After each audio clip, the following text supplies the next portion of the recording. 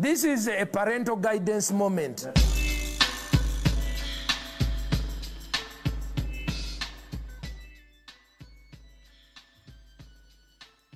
Welcome back to the Sunday service. Bruh, we are back, dude. We're back, We are fucking back, cunt. Ah, man. Trip to the USA, the land of the free and the home of the brave, bruh. Yeah, mate. You look like you had a fucking great time.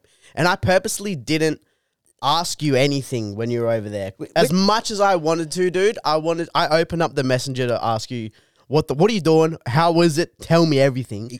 Yeah. Like 7 times, dude. And I was like, no, Taylor, chill. Leave it for the Partycast. And it's difficult because we do talk to each other so often. Yes. And when then something epic happens, I'm like, oh, fuck, I need to tell him. And then, yeah, we did have the discussion that we wanted this to be, obviously, we're going to do a Partycast, so you guys are going to hear plenty of stories. We're going to get a little bit day drunk because that's what you do on this podcast. And we wanted everything to be authentic. When Taylor heard it for the first time, you guys will also hear about it for the first time as well. So, mate, no good story can start without a fucking beer, lad. So let's get into this.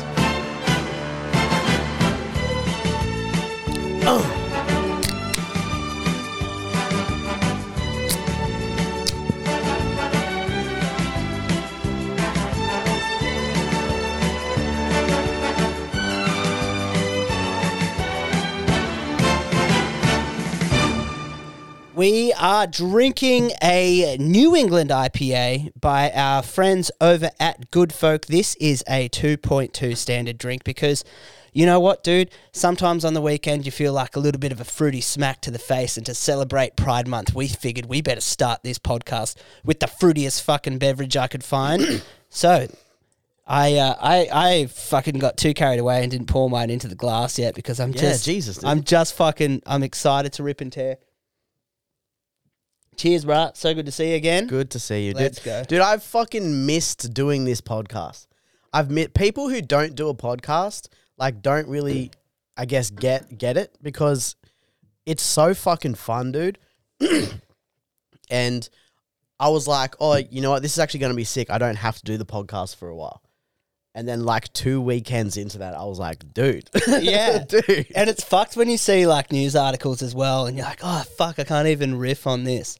Yeah. There's some stuff backlogged, which I guess is going to get brought up in future episodes, or maybe we just won't fucking worry about it, because this episode is about your adventures. My adventures. And I'll have to show you during the break, but I got a cool glass pipe over there for healing purposes. Ooh. I don't think I'll ever use it to heal, but maybe an ornament to remind me to heal. Does that make sense?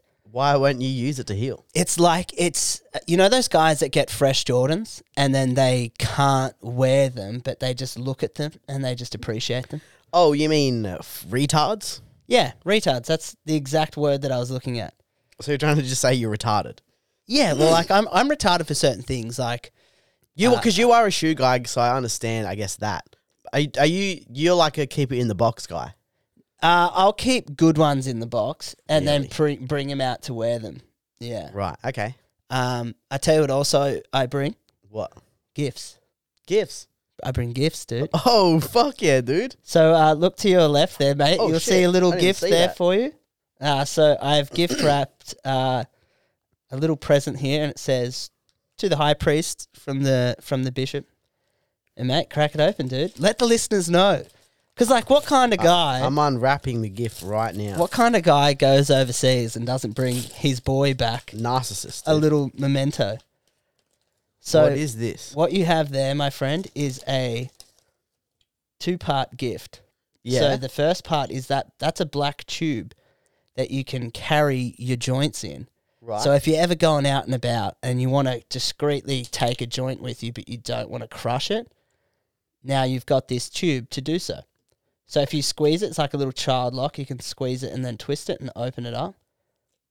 Oh. And because I'm a fucking top bloke, oh, I've rolled you a fatty for later on. So when you're hanging out with Ash over the weekend, you can spark that up. Mate, that's unreal. Thank you so much. But you can't smoke weed without a lighter. So have you seen your lighter there, dude?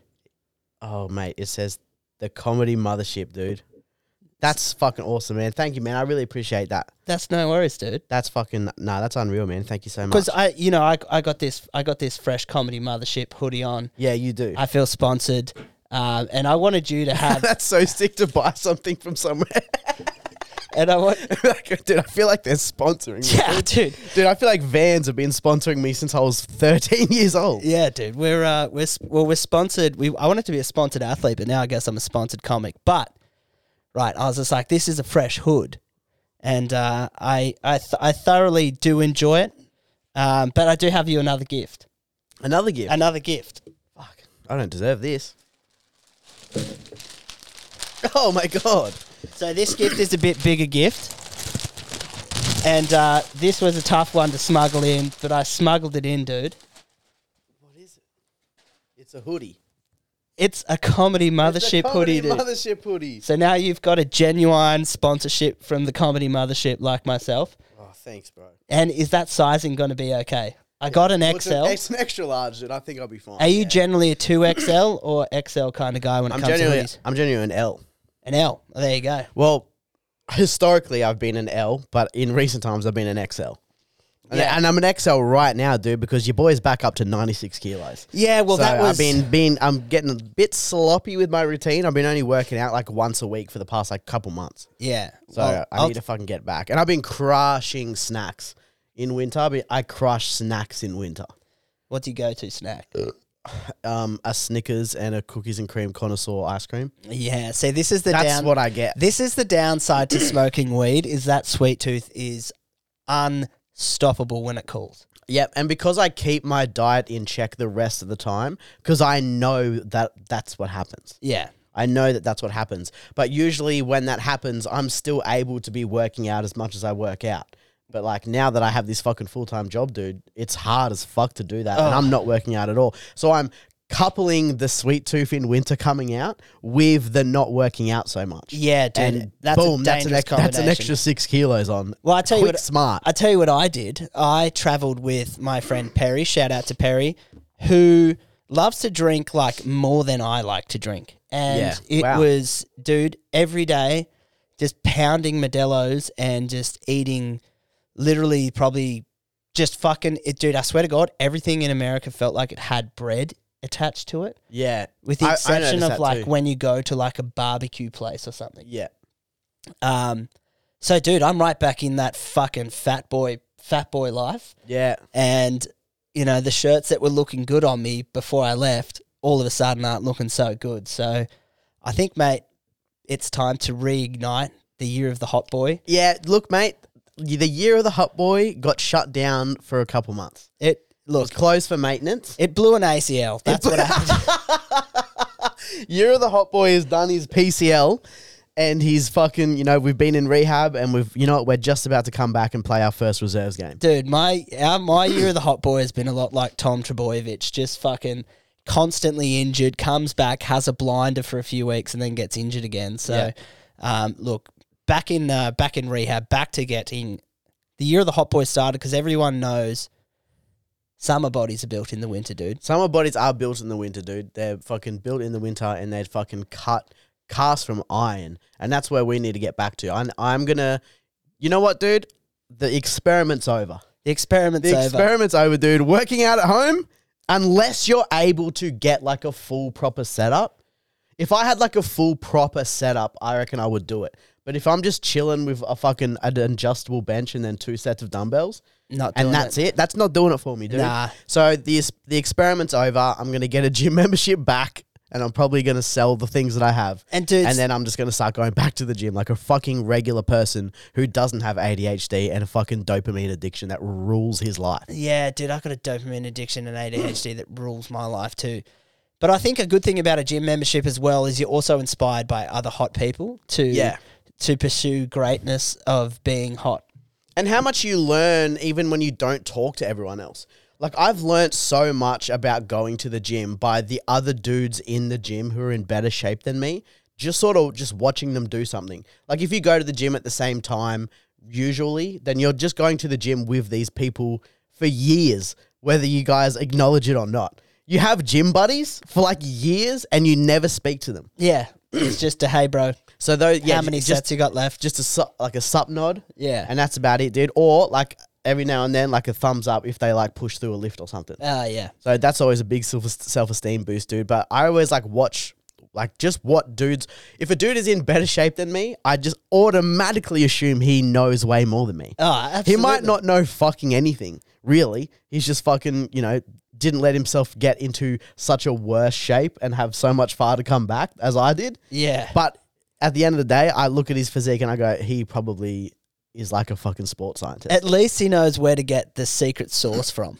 At least he knows something. He knows someone where they have got the secret sauce, and sometimes that's what you need in your life. But, mate, I am itching to tell you a few American stories. So Go for it. prior to leaving, we ended up booking a hotel just near the airport. So when you've got a really early flight, you have to be there Is this in 3 Australia? hours earlier. Yeah. So I'm starting at the start right now. Right, okay. The day before we fly out. Oh, okay. Chronological order. Yeah, we're going to go in chronological order. Okay, I've I like made that. some notes of funny shit that's happened over there. And, yeah, so it's the first night. No, go for it, man, because honestly, I'm just getting higher and higher. It happens, dude. Fuck, cunt. It'll get you.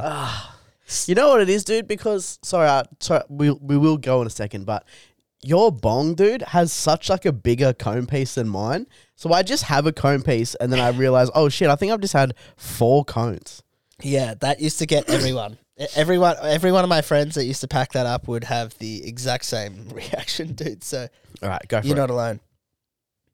So first night, Perry and I chilling at the hotel, and we decide to go down and grab a leisurely couple of beers and food. And we're not getting carried away. We're just going to have a few leisurely beers.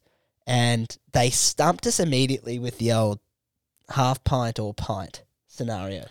Oh, yeah. So now we're engaged in drinking pints at schooner Ambitious pace. of both of you two to think that you two have any business having leisurely beers. Oh, dude, it was That's unreal. it was fucking hilarious. So we're sitting there, we're pounding the beers, we get a few chicken burgers.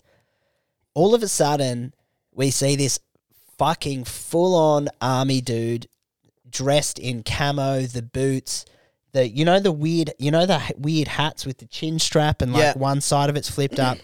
He walks in and we're like, what the fuck? So we're sinking a few beers. He comes and sits at the tables next to us, and there's like maybe 10 other tables. There's like a big fern bush in front of us. Sorry, big hedge in front of us.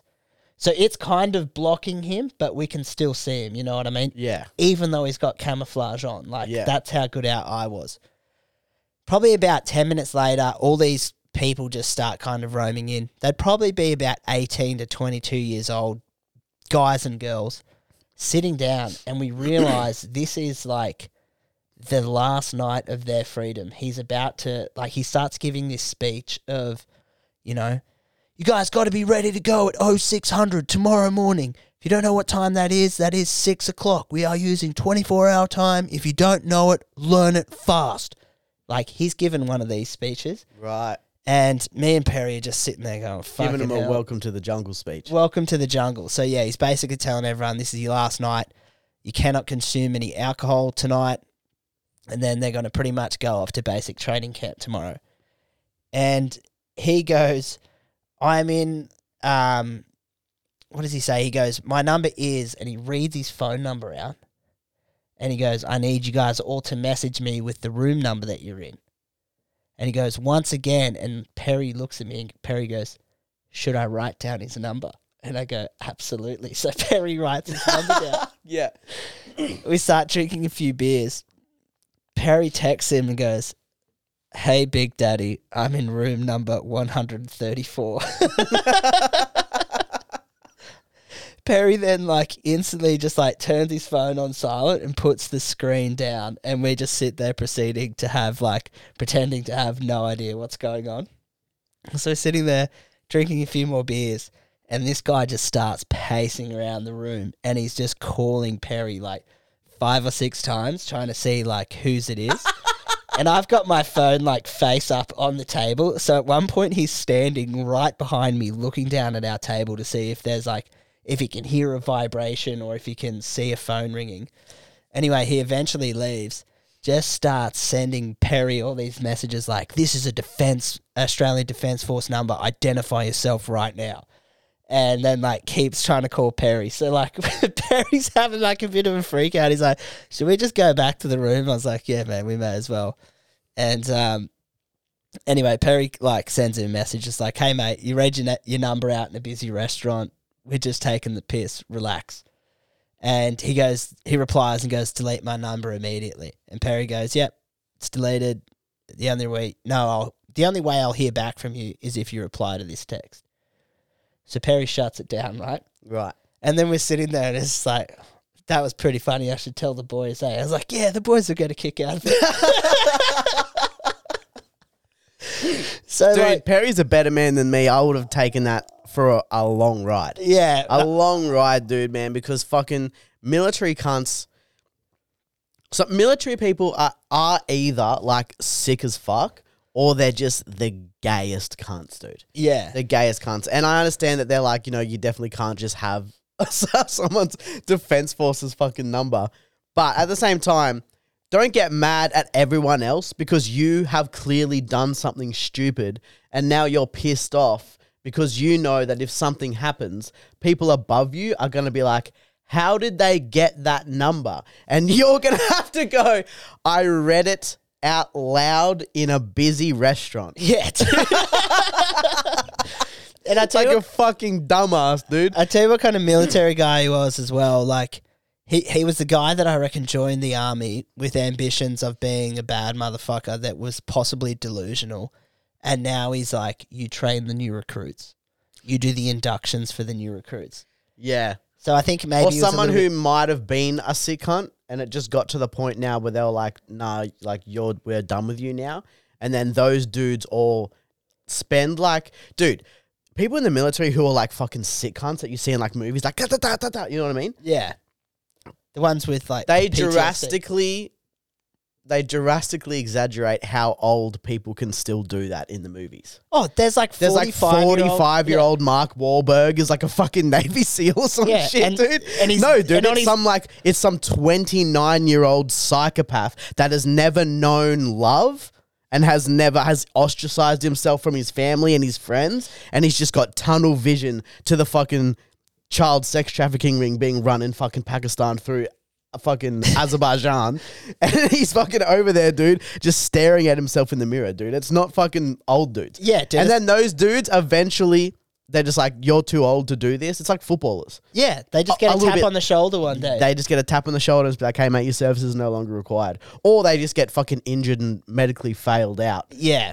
So I think... And then they get a job in the public service. Oh, yeah. And they have to deal with morning teas and printer paper and having to train the new recruits. Yeah, and having to train the fucking new recruits. 18-year-olds that don't know 24-hour time. So Perry sends this message to the boys, right? Not thinking anything of it. We pass out, fall asleep. Perry wakes up in the morning and he's like, fuck. And I was like, what? And he goes, one of the boys messaged the army dude. And I was like, what? Hilarious. And we're like, what did he say? And he goes, I'm in room 69. I'm your worst nightmare. We're like, why the fuck would he text that? So we text the bloke. We're like, why'd you say that? And he's just like, I don't know. I was drunk and thought it was funny. So now that is funny. There's a whole group chat that just has this fucking cunt's number, man. But, oh, that's good. dude, so we fly out and the flight out, so 14 hours on this flight. In front of us are two feral bogans. Oh, yeah. A young bogan family and just like little kids. Bro, I don't, like, I'm a long leg kind of guy. I don't know if you've ever noticed this about me. You do. I have noticed about you. Your legs are disproportionate to your body. Yeah. They are longer. I got 6 foot legs and fucking 5 foot frame. You look like one of those dudes that has gotten like height surgery. Because you know how $80,000 in height surgery. Because those dudes get like leg lengthening surgery and then they don't do anything to their arms. So they're just big long leg cunts with like little arms. Yeah, dude, I'm a daddy long legs. And you look like that. I'm a fucking daddy long legs, dude. Yeah. So, bro, I realized recently, like, how bad it is flying because it really depends on the person that's in front of me. Yeah. So how did you fly? What? This is just economy? Yeah, economy, cattle class, up the back. This cunt, bro, fucking, as soon as the Bing light goes off, he's just fucking bang, like, reclined fully, like, straight onto my legs. And I'm like, fuck, bruh. And then he's got these two feral kids that are just like jumping around. Kids like just staring over the top of their seat directly at you. Right. And it's like, stop looking at me, you little cunt. Like, this is making me fucking uneasy, dude, and I can't sleep. It's survival instinct, dude, because they're still children. They're trying to find like a safer, better fucking family to raise them. Oh, fucking so it's hell, like mate. Instinctively, it's like, hey, can you please take me away from these people who definitely drank when they were pregnant with me? I have, they've got like fucking, like the black lung because their dad smokes fucking cigarettes inside the car whilst driving them around. Like that's the kind of family that we're talking about. Yeah. So halfway through the flight, like the air stewardess comes up to me. She can see that I'm not asleep and she's like, is everything all good? And I was just like, yeah, man, like this guy's basically sitting in my lap. And I was like, I guess the only way it could get better is if the guy in front of him stops being a cunt. She's like, yeah, okay, fair enough. So she like went and told old mate in front, like two in front, to like lean his chair forward a little bit, and then it had a carry-on effect. So I managed to get like a little bit of my leg room back. So that was okay, good. That was all right, but still no sleep. They came to your rescue. They came to my rescue. They are heroes. Oh, dude, can you imagine being an air stewardess? Like, not for a fucking second. Cunt. It would. I know two women who have done it, and they both are in agreement that it's the single worst job that they've ever had. Yeah, dude, they fucking despise it. They both quit. I'm not surprised. You're like your sleep rhythm's all out of pack. You're putting up with, dude. The like one thing I really noticed this time, and I think it's like because I've just been doing comedy since I like when I got back to my last overseas trip. I basically long US trip. I wasn't doing comedy then, and then like I've started doing it. But it's like you noticed the biggest pieces of shit you've ever seen in your entire life congregating around airports. Yeah, why do you think there's so much airport material and flight material in comedy world, dude? Because comedians are always flying, always on planes. It's just they're just getting pumped with the worst of humanity on a weekly basis. How do they not all talk about it way more? It's fucked, dude. So I'm just looking at these like these disgraceful humans. We get to LAX, go through customs, and then have to catch a flight directly to Chicago. Fuck, cunt. So there's like no sleep for maybe 17 hours of travel at least. And then you fly from Perth to Mount Isa. Fucking hell. Yeah, so we get to Chicago. My best mate lives there. First thing he does, like when we get in, we walk upstairs. He's rolled a J. We go up to the rooftop. His whole view, bro, is just of the city. He can see the United Center where the Bulls play from his house. We just start smoking this doobie. Then he brings out Bud Lights, and we're just like, yes, dude, Bud Lights. Like, bro, in my heart, I was like, Shane Gillis would be very proud of me right now for drinking this Bud Light. For like a few days in Chicago, bro, we're just hounding the piss because it's like full on. Now it's happened. We're in American mode. Let's go fucking ripping and tearing. And his missus was like, oh, you guys should go for a walk at some point and just kind of see the city a little bit. Like you've basically just gone to, bro, we went to this baseball game, cunt. Yeah. It was fucking lit. So you go to the fucking, there's a bar. It's like an Irish bar really close to Wrigley Stadium where like everyone just goes and sinks piss there. And then we went to the game, couple of hot dogs, 1,000 beers. Like Perry fell asleep during the baseball. Fucking like hell. a little drunken nod off nap. And then it's the game to do it, but yeah, it's the game to do it. We get out of there and then we go to this place called Sluggers. Great. bro, it's like all these different pitching machines, these nets, all the piss, and then like baseball bats and shit. So like you just walk up into like a batter's cage, take the fucking bat out, like pay some money, and it just starts shooting fucking fastballs at you, and you just tonk them with a baseball bat. Dinging. Could you ding, bro? So I used to play like softball and baseball when I was a kid. That was my like best sport, but the one that I cared the least about. Right. And it was pretty funny because that's funny that people do that, dude. Soccer was that for me, dude. I was the best at soccer, and then I just stopped playing it. yeah, because it's just like this is kind of fucking. So my parents gay. were like, "You only get to play one. You're not playing more than 2 sports." And I was like, "Oh, well, then I'll definitely, obviously, play football." Yeah, and yeah, so like it's weird because like there's a few different holes. So initially you don't know which one it's going to come out of, and then it'll just shoot one out, and then it's like a late reaction. But then as soon as you lock into which hole it's coming, like it just was like instant muscle memory of just like you see it and it's just like step into it and just fucking tonk it. I had some American lad who was like just so excited that I could hit a baseball. Yeah. He was just like, buddy, that was fucking great. I was like, we have baseball in Australia. Yeah, we've dude. got Like, it. The expectations of us are just so low. So yeah, for fucking like 3 days, all we're doing is pounding the piss, man, and go for a stroll after stopping by a weed dispensary and just get this vape of this granddaddy perp, bruh. High as fucking all get out. Yeah. This is how high I was, dude. We walk out, and I notice this tree has really particular bark where it looks like plaited hair, and I'm like, guys, have a look how fucking cool this tree is. And I'm like trying to get them to appreciate the tree as much as I am. And then I'm like, oh, dude, you're just blasted like really high right now. No one else is this baked. Yeah. When you start complimenting trees, you are gone. You're gone, dude. And it's just like, it's such a thing to do. Like the first time you get high, is just be like, whoa, nature, dude.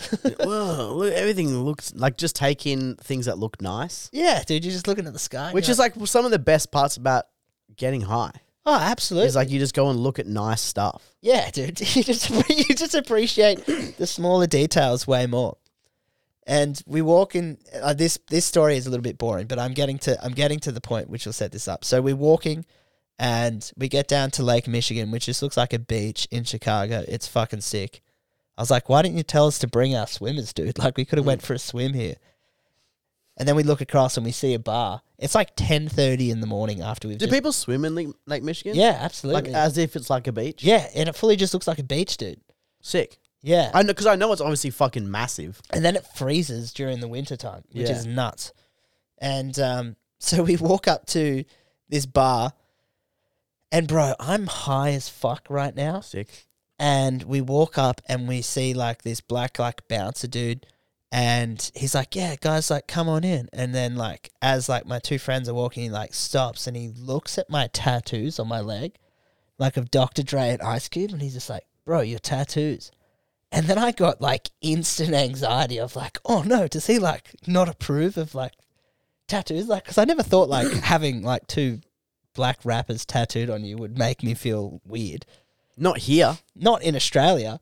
But then when I was in America, I was just like, oh, dude, are people going to think this is like some sort of racist shit? Like, Yeah, they're going to be like, are you culturally appropriating? It's like, yes. Yeah, that's what I'm doing. Yes, I'm doing. But I'm doing Australian though. And I'm like, oh, okay. I'm like, I'm the great scholar. We're from criminals. Australia. We don't know any better. Yeah, we don't know any better. And he just complimented it. So we go in. So that was like, he'd alleviated that problem because I thought he was going to like be a bit like, what the fuck, bro? And we're sitting there and we decide to get some cocktails. Right. 10:30 in the morning. And my friend goes, it's pretty funny that my missus was like, get out and see the city, go to the beach, check out some shops, stop going to bars. And he goes, you guys saw the beach for 2 minutes, got upset that you didn't have swimmers, and then we just go straight to the bar across the road from it and start drinking. And then it's funny, like, Yeah, I'm on holiday. you know, that's exactly right. And you know when you're on holiday that you'll have a funny phrase that you Yeah. just say, Yeah. and then it just sticks and it's only ever funny to you and your mate.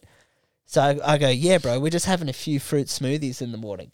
And we just are hosing ourselves because we're so high and referring to cocktails as fruit smoothies. And I was like, if your missus asks what we're doing, just say that we went for a walk on the beach, it was romantic, and then we had some fruit smoothies. So we're pounding these fruit smoothies, get home and she's like, how was your day? What'd you do? We're like, yeah, it was pretty good, man. We went down to the beach and then just went and had a few fruit smoothies. It was sick. And for like the rest of the trip, dude, it was just like every time we wanted to get a cocktail, it's like, fuck, I might have to get a fruit smoothie, eh? Yeah, no, it's good. So now I just want to tell you a quick yarn about this is all time form, dude. So we go to the wedding, and the wedding is at a Girl Scout camp, like a summer camp.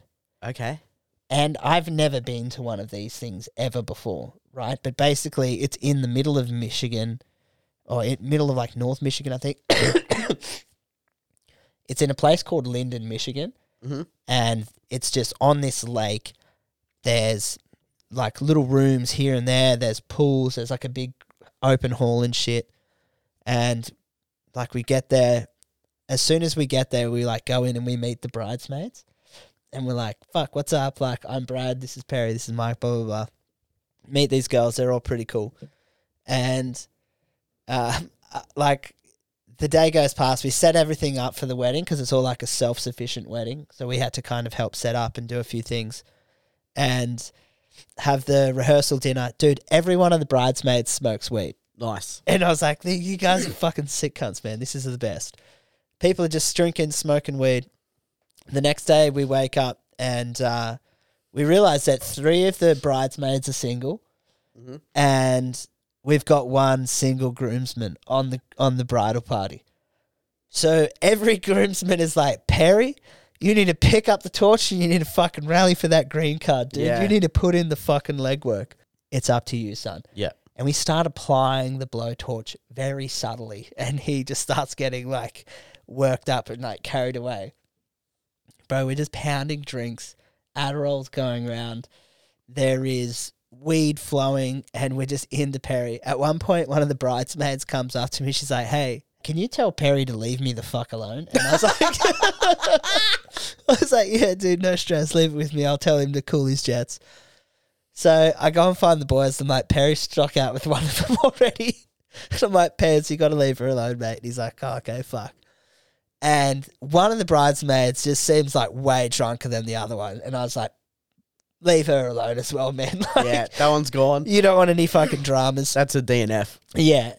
And anyway, so we're putting the pressure on him, and the night gets carried away, dude. They just pumping out bangers. At one point, I was so drunk, dude, I just had a mop and was just like dancing with the mop on this fucking dance floor, going fucking bananas. And we get back to like towards the end of the night, and I am pretty wasted at this point because one of the chicks gave me an edible, and it like had the most delayed kick in of all time. I think because obviously you're at a wedding, you're drinking heaps, you've had so much It was food. an Adderall, dude. Had Adderall, like you're on, you know, you're doing pretty good. Yeah. So then I'm like, fuck, dude, I'm kind of fucked. Like, I need to go to bed, man. I'm fucking wasted. All of a sudden, we can't find Perry. Like, where the fuck is Perry at? And the bride tells the groom, hey, go in our suite and grab this for me. So he's like, yeah, sweet, no worries. Walks into his bridal suite to find Perry hooking up with the bride's cousin in the bridal suite, dude. No. Perry. Dude, what happened? You sneaky dog. Did you obviously get in trouble? Yeah, they were like, the groom's like, the funniest thing was because he walks in and he's like, it's your like visual reaction when you walk in on someone hooking up that you're in the wrong. You're like, oh shit, sorry. Oh fuck, like my bad. And then like walked out, and then the bride's like, did you grab the stuff? And he's like, no. And she's like, why not? And he's like, Perry's in our room hooking up with your cousin. And she's like, what the fuck? And you didn't kick them out? And then, then the groom's like, yeah, wait, I should have kicked these guys out. So his instinct was like, well, my boy's trying to get some pussy right now. So fucking, what do you want me to do, honey? So he goes like, This is the man you married. You know I've never blocked a friend in my life. Yeah, I'm not going to start now. Shout out to the OG Dude, Will, shout bro. out He was Will, just like, dude. fuck That's it, dude. nice. So then like he goes back in and he's like, hey guys, like you have to take this somewhere else. So then he walks out like according to Perry, this is what happens. He then walks out of his room and then walks into a different room, but it was the wrong room again. And he was like, oh, bro, like, I just couldn't find our room. Maybe if that was the first night, you know, we were pretty blackout last night as well. And, like, you found the room. Like, Yeah. and, like, we didn't have, like, a bathroom. Like, it was a cabin. So you have to walk into, like, this mainstay lodge to, like, use a shared bathroom and then come back. So it's like, how did you not get lost on the first night? First night makes way more sense. Yeah. And it's just like second night of the wedding, you walk into the bride and groom's bridal suite, which is clearly nothing like your room. Like, they've fucking had to put like a makeshift double bed together. Like, you slept clearly on a single fucking bunk bed last night. Like, what are you doing? He just had fucking tunnel vision, dude. Bro, he had pussy vision. He was just trying to get that job done as Tunnel quickly pussy and vision. as efficiently as possible, and he picked the bridal suite to do it. But it made me think, dude, bro, if this happened in Australia... There's a lot of brides that I know... that wedding is ruined immediately. I know I've been to weddings where, like, I've seen brides flip out over the colour of the shade of pink that the roses were. Yep. And I've seen brides flip out during the middle of someone's speech because they said something in the speech that wasn't quite right. Yeah. Shit like that. And the reason is because, like, here in Australia, there's always this fucking story that gets told to little girls that your wedding day is going to be the best day of your life. One day you're going to marry the man of your dreams. It's going to be the perfect day, blah, blah, blah, blah. That's all around the world. The whole world. It's probably all around the world. Imagine, dude, being a girl, planning a wedding to the man of your dreams. You decide to do it, like, self-sufficiently, so, like, there's as little outside influence in your fucking day as possible. You go and do all this shit. You set everything up. You've got your friends and family there. And then when you decide to go back to your room to make sweet, tender love for the first time under the watchful eye of the Lord as he intended, dude. Yeah. And your cousin's in there trying to cop some pipe in your bridal suite. Yeah. That would ruin some family dynamics in Australia. Yeah, dude. Like, dude. I know so many women that would be like, I'm never chatting to my cousin again. Dude, you're trying to join this union properly under the eyes of God. The way he wanted, The way that he wanted, dude. And then you go to do that and... Dude, the disrespect. That's fucked, cunt. But that's honestly so funny, dude. And honestly, well done to Perry for taking it down, dude. And no, shout out to his because, like, the next day she was sitting there, like, joking about it. She said the truest thing. She goes, I have no problem with the act that you were trying to do. Yeah. None at all. I had a problem with the location you were trying to do that at. Which is more than fair enough. Absolutely, The dude. only people who should be soiling those sheets are the people who fucking organised those sheets in particular to be soiled by them. Yeah. So all knows about us, dude, is that we are fucking wild degenerates that love to drink. The first night she meets us, gets an example of us being degenerates who likes to drink. And then the next night, Perry goes and does that. And it's just like, the thing is, man, imagine, like, being in the situation where your missus is like, or just being the bride in this situation of, it's just like, hey, so I'm thinking about having the Australian boys on my bridal party. And she's like, oh, you mean the 3 wild motherfuckers? Yeah. Yeah, I want to have them on the bridal party. You mean the 2 that I don't know yet? And he's like, yeah, we'd love to have them on. And then a groomsman who you've known for 48 hours hooks up with your cousin in the bunkhouse that you're designed to sleep in after making the marriage to love your life under the watchful eye of the Lord did. It's all the things she had to talk herself out of worrying about. Yeah. Actually then happening. Yeah, she's probably... But the whole time you're like, look, it's probably fine. That was 8 years ago. They would have grown up. But like, this is all your mate. But like, look, that was 8 years ago. Yeah. They're different now. They're in relationships except for one of them. And then they're fucking, you know what I mean? And Yeah. then And then the first night, they're like, "Oh, all right." And then he's just like, "Look, it's their first night here. They're on holidays. They're just cut 'em a fucking. bit They're of just, slack." they're just yeah, come a bit of slack. Well, they're probably still jet lagged. And then fucking the next night, dude, one of them's fucking finger blasting your fucking dumpy cousin on a fucking love heart bed with roses everywhere. Dude, it was fucking wild, man. So then we go back to Chicago. How was the wedding itself, though? So good, dude. Good for So them, good man. because like there's a few things like that kind of go into a wedding, and it's just like full on, like just good. Like when family, like when there's two families, and like those families love the company of like their family. You know, like when your cousins genuinely enjoy the company of one another. Yes. It was like that on a bigger scale. So like everyone was there. And Will's dad was like so happy to see us that he cried. It was like he was crying tears of joy, and I was like, "Damn, dude! The last time I saw you, you were like, hey, like it was good to see you, but you can't come back here for 5 years." Like, I didn't think you liked me at all, but he was just like so happy to see us. Got a shout out in the wedding speech. His dad just roasted us. It was so fucking good. But then like the good thing was like all the bridesmaids were cool. The bride was cool. And then, like, I love all the groomsmen. They're all real good mates. So it was just like, oh, dude, no one here's being a cunt. What the, like, is some girl upset or angry about something? Like, the girls are getting ready somewhere else. But by the time they came, chilled with us. Yeah. Happy days. We drank.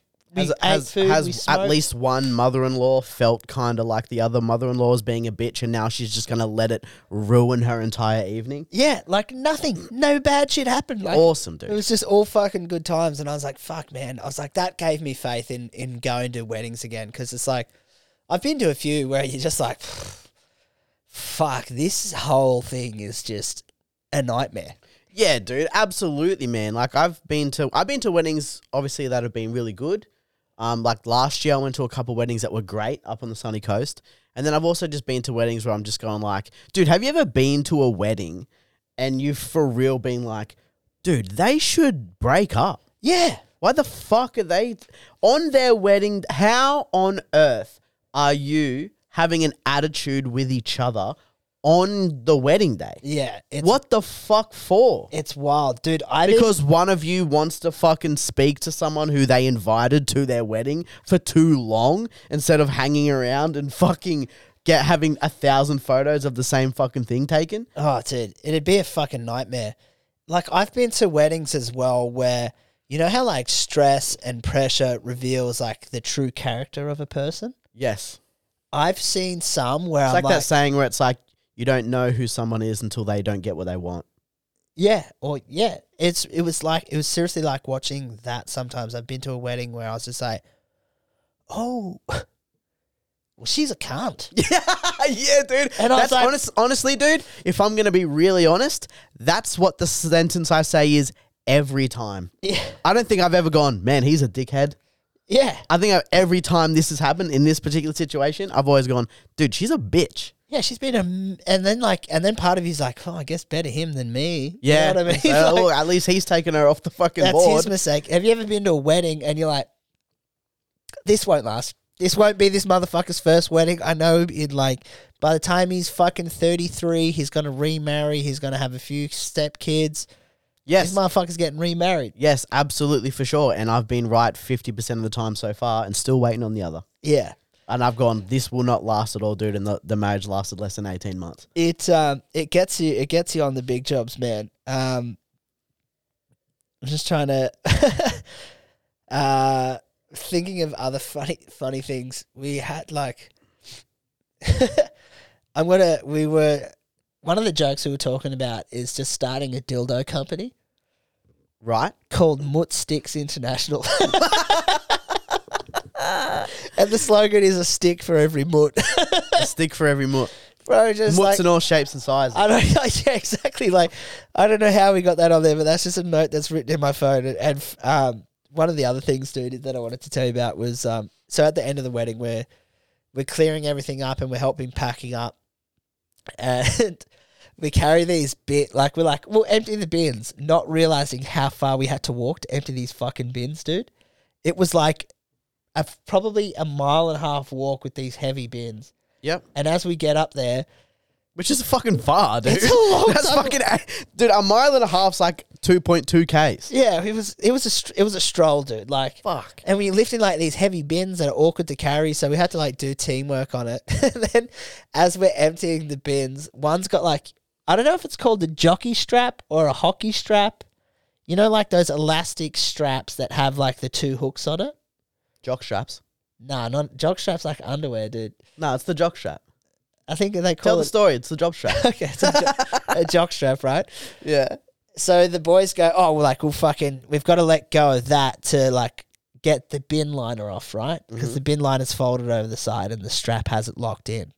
So one of the boys Perry unclips it and then just lets it go. Dude, No, dude. it swings around and hits my mate Mike right in the nuts. And we died, cut. We're just like, bro, like, when was the last time you saw your best friend get hit in the nuts? Oh, dude, it's the funniest It thing was ever, so dude. fucking good, cut. Oh, and at this age, Dude. because you definitely don't see it as much now at this age, man. Like, remember when it was like you were seeing at least one of your mates getting hit in the nuts at least once or twice a week? Yeah, dude, at high school. High school, dude, Sack even a wax. little bit out. Like, I lived in a share house with my 2 best mates for like 3 years. Dude, every now and then, dude, someone gets slapped in the fucking nuts or slapped in the face or something just for no reason. Yeah, just, dude. Just because. Just like your joke that you used to have where you just cork your mate's leg out of like a show of endearment. Yes. Oh, man, fucking so good. Then where did you go, dude? So next we go to, so we go back to Chicago, Chi-Town, chill for a few days, ate some shrooms, had some buds. Dude, what is the food situation that you were copping over there? We copped a Were deep. you fucking just munching, dude? Because I know that, because when I'm on holidays, I munch. And there's almost not a worse place for your health to be holiday munching than the United States of America. Well, in Chicago, we had we went to this place called Portillo's, which is like a famous sandwich joint there. Yeah. And bro, like it's like kind of like a Subway type sub, I guess you'd say, type of bread, but it just blows Subway out of the water. We had deep dish pizza in Chicago. Yeah. Bro, the Mexican food over there is like you can't play with it here. No. Like Anchihitos in town, like goes pretty close to it, but bro, the Mexican food over there was just fucking unreal, cunt. And Well, because they're there. they're there, and it's all Mexicans are there. Like it's getting made by real life Mexicans, dude. Yeah. So we go to Miami next, and hop off the plane from Chicago, and it's like, bro, it's 36 degrees, Yeah, fuck. and I'm like, fuck. You forgot. This is so hot, dude. This is like brutal. So we get in there, we get to our Airbnb. It's got a shared pool, chill spot, close to South Beach. So just Great. like 2 blocks away, and we're at the beach. We're on like 2 blocks from Miami Drive, basically. Fuck yeah. And let me tell you about Miami, son. Tell me about it. The hottest bitches on the planet Yeah, they are. are in there, For sure. dude. And I tell you what I think was happening around that time. Pride. Oh, bro, there's fucking rainbow flags everywhere. That caught me off guard. I was just like, Yeah, like, we 'cause don't I was really get around it too much here. Over Some there. Well, because people over do. there it's corporate. yeah. It's not as much corporate here, which is something I've Oh, noticed. it's definitely corporatized here. I'm gonna grab a beer. Do you want one? Yeah, get one. Yeah, but I feel like when here, especially, dude, you don't see as many like corporations and companies and shit going overboard with it as much as you do over there. It's more like the people and shit. Yeah, they were fucking everywhere, and like, not that I give a fuck, like, but yeah, that's what I noticed. I was like, fuck, there's a lot of rainbow flags, and then I was like, oh, it's Pride Month, I guess. Like, I wonder if they go back away or if they just stay out the entire time. Like, I just don't know. But Miami, bruh. Miami, dude. So, international, like, I think there was, like, the bikini swimwear thing was on then as well. Miami Heat are playing in the NBA Finals when we're in Miami. Oh, So, the city's just fucking humming. Humming, Buzzing. dude. Like, ready to rock and roll. We go down to the beach. And, bruh, the talent is just ungodly. Like, walking the streets is fucked. Yeah. Like, I describe it as like having you know how they say goldfish have 3-second memories? Yeah.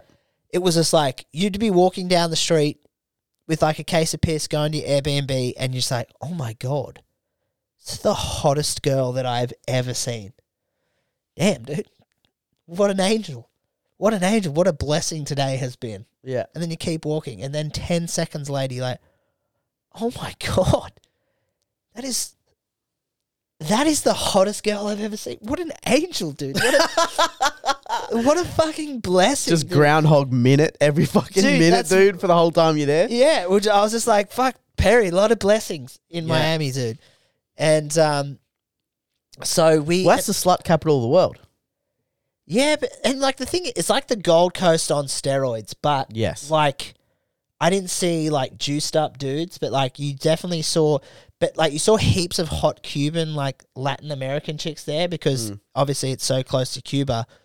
But the white girls have evolved to have like dumpers over there as well. Yeah, like, so they're doing like squats and they're doing their glutes every day. And then you see some chicks with like genuine like diaper fake asses with like the skinny legs and then BBLs where you can tell for sure that they've done absolutely no work on getting their hamstrings and quads to even remotely look like it's the same fucking body. Yeah, it was fucking wild, dude. So we end up like being like, we need to go somewhere and just experience some like pretty authentic stuff. So we went to this one cafe and bro, nothing was really in English. We're just pointing at pictures.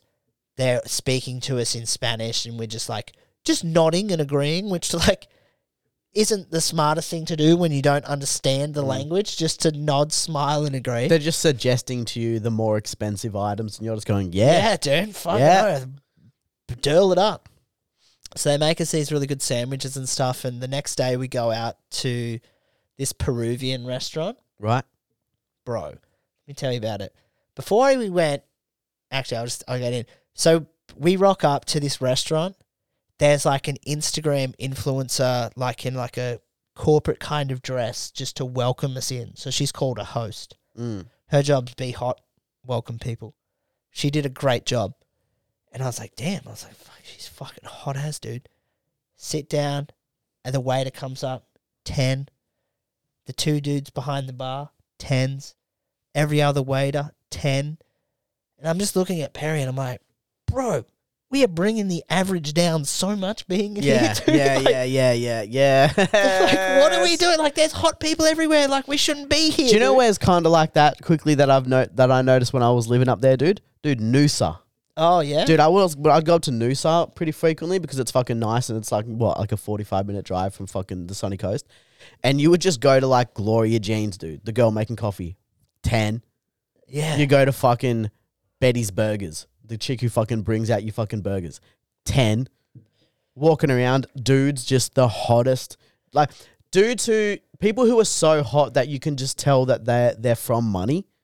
Because, like, somewhere along the line, like, a dude has made heaps of money and then just married the hottest chick. And then they had hot kids. And then those hot kids married all the other rich dudes who got hot girlfriends' kids. And then there's just, like, a community, like a whole class of people who are just hot. And then people are just born and then they work at Boost Juice. But they're fucking dimes. Yeah, it's exactly like that, dude. Yeah. It's like that on the grandest scale that you can pretty much imagine. So I'm sitting there. And I'm just like kind of looking around the restaurant. It's a real cool restaurant. And I glance over. I see a dude who's probably 6'3", fat Cuban boy. Yeah. Wearing skinny jeans that he shouldn't have been wearing. Some Yeezy 300s or 350s, sorry. Which is some Yeezy shoes. A hoodie. And across the table, like he's got a shaved head with like lines and patterns carved into it. Just looking like a sick cunt, I guess. Bro, sitting across from him on the table, like, undoubtedly the two hottest girls I've ever seen in my entire life. Yeah. They were so hot, I had to tell Cass about how hot they were. I was like, you don't understand. Like, these, like, and I'll describe the blonde chick, like South American, like, with, like, fake blonde hair, like, Cuban Latin type chick, big old fucking milkers. Wearing a white midriff shirt with a slim waist. Bro, she was wearing grey tracksuit pants and fucking Jordan 1s. Great. And I was like, I'm not even trying to be hot right now, and you are the hottest person in here by a mile. Like, the fucking influencer that welcomed us in is all glammed up, maybe has fake lips, and tried to be so hot for her job, and a chick in track pants is just fucking blown her off the park. And then her friend, which it looked like her sister or something, was the exact same but with brunette hair. And I was just like, bro, that's a fucking 10-10. He's got the fucking Miami 20. He's sitting there just texting on his phone like he didn't give a fuck who he was sitting with. Yeah. And I was just like mesmerized. At one point, Perry's like, dude, you need to stop looking at that chick. And I was like, how long was I out for, dude? Like, I've just come back. Are we to in the reality. same restaurant? What I was the like, fuck? what the is going fuck? on? Have we got our entrees yet? Like, what an angel, dude. Just What's so funny too is you could probably go to like fucking 3 or 4 other restaurants on that street and seen the exact same situation in there. dude, walk up and down Miami Drive. It is boys who are listening right now, if you are 18 to 30 and you're single, get some money, go to Miami Beach. Just go. trust me, dude. And try and speak as loudly and as Australian as you can. oh, Just mate. try. So we end up, so like, fuck, just heaps of fun shit happened, man. And like, every American is just so happy to meet you. Yeah. They just love Aussies. So we were, Because they think we're the sickest cunts. like we're like their favorite cousin. Yeah. Like, our favorite cousins here. This is fucking awesome, dude. Yeah, We, they know. Yeah, went and watched. Bro. So after meeting those hotties at the Cuban restaurant, I go to Perry. I'm like, let's just have a quick wander before going back to the house. And I was like, anything could happen, dude. We're in Miami. Anything could happen. So we turn this corner. We see this big sign in this warehouse that says like machine gun shooting here. So I was just like, bro, you want to try shoot some machine guns right now? And Perry's like, come on, dude, like, fucking get it together. I was like, nah, dude, let's fucking go shoot a machine gun, dude. That would be fucking hectic, cunt. Yeah. And he's just like, I don't know. And I was like, we at least got to check the price. So he's like, okay, sweet, let's go and check the pricing. So we walk in there, bro, $195. You can shoot like AK-47s and M16s and shit. And we're like, fucking, how good's this, dude? So we're looking around this museum of just other guns. There's just fucking so many guns there. We're like, we got to shoot one, dude. And we walk up to the counter and you need your fucking passport to shoot guns. And I was like, oh, that sucks. So we have a little bit of a look around. And as we're about to walk out and leave, we run into JBK, mate. You know, that John Bernard, I don't know what the K stands for. That, like, little Lebanese fella that does all the funny shit on fucking TikTok, this bloke. Oh, yeah, I know this guy. Yeah, we run into him, dude. Him and his brother and his film crew are there. And, Oh, wow. and we're like, mate, what's going on? He's like, and he goes, hey, boys, like, just so happy to see another Aussie. And like, so we just sat there and having a fucking bit of a chat to him. My mate Perry's like, who the fuck are those guys? I was like, oh, I'll show you later. They're pretty funny. And they're like, are you guys coming to the game tonight? Because it's fucking game 5, I think, in Miami. And I was like, mate, I'm not paying fucking $1,800 for a ticket. Like, that can get fucked. And he's like, oh, dude, if you actually log on like an hour before the game starts, they drop the ticket prices for people that like couldn't make it and shit. Wow, okay. So you can pick up some spare tickets. But he's basically getting flown around America by Picklebet to just make like all these funny fucking content videos. So yeah, that's so sick. Gone to the gun range and shit. I suppose we should talk about Austin as well. We'll just take a quick break before talking about Austin and we'll be right back.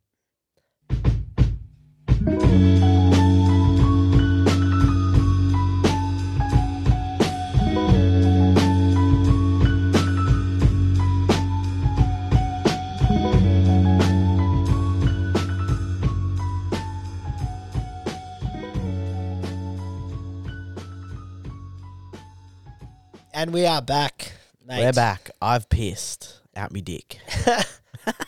He's pissed out his dick, ladies and gentlemen, which is, hey, one of the all-time great feelings. If you've got a dick and you've pissed out of it, you know what we're talking about.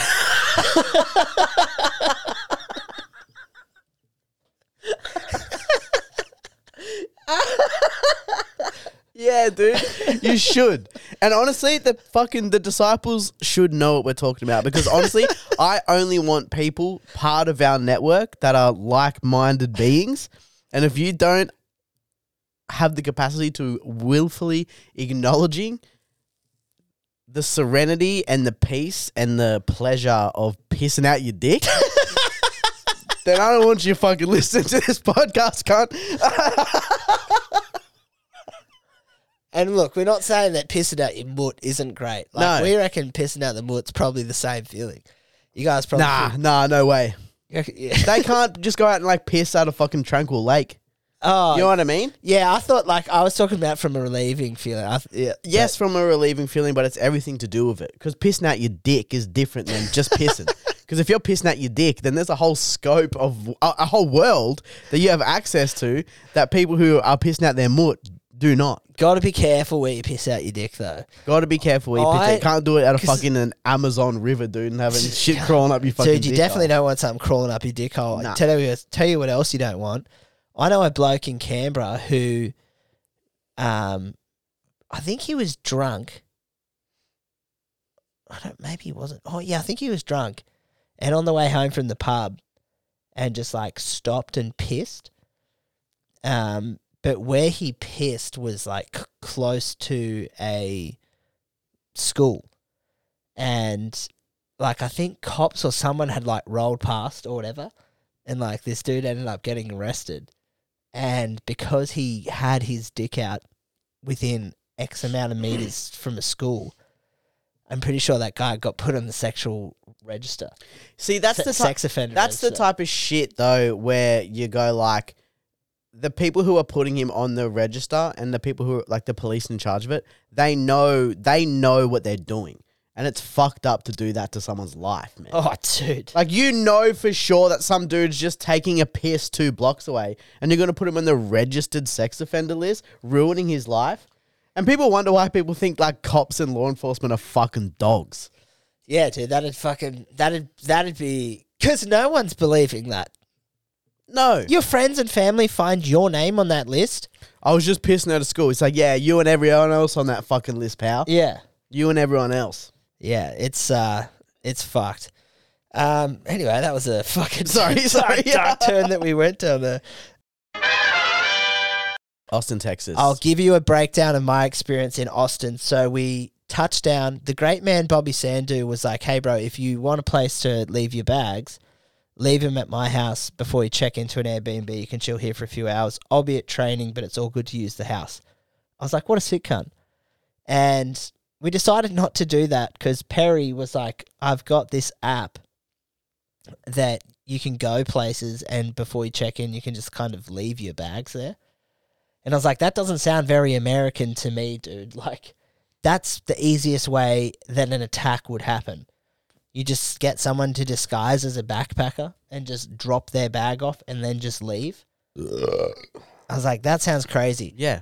And he's like, "Oh, but there's a cafe right next to our house that can do it.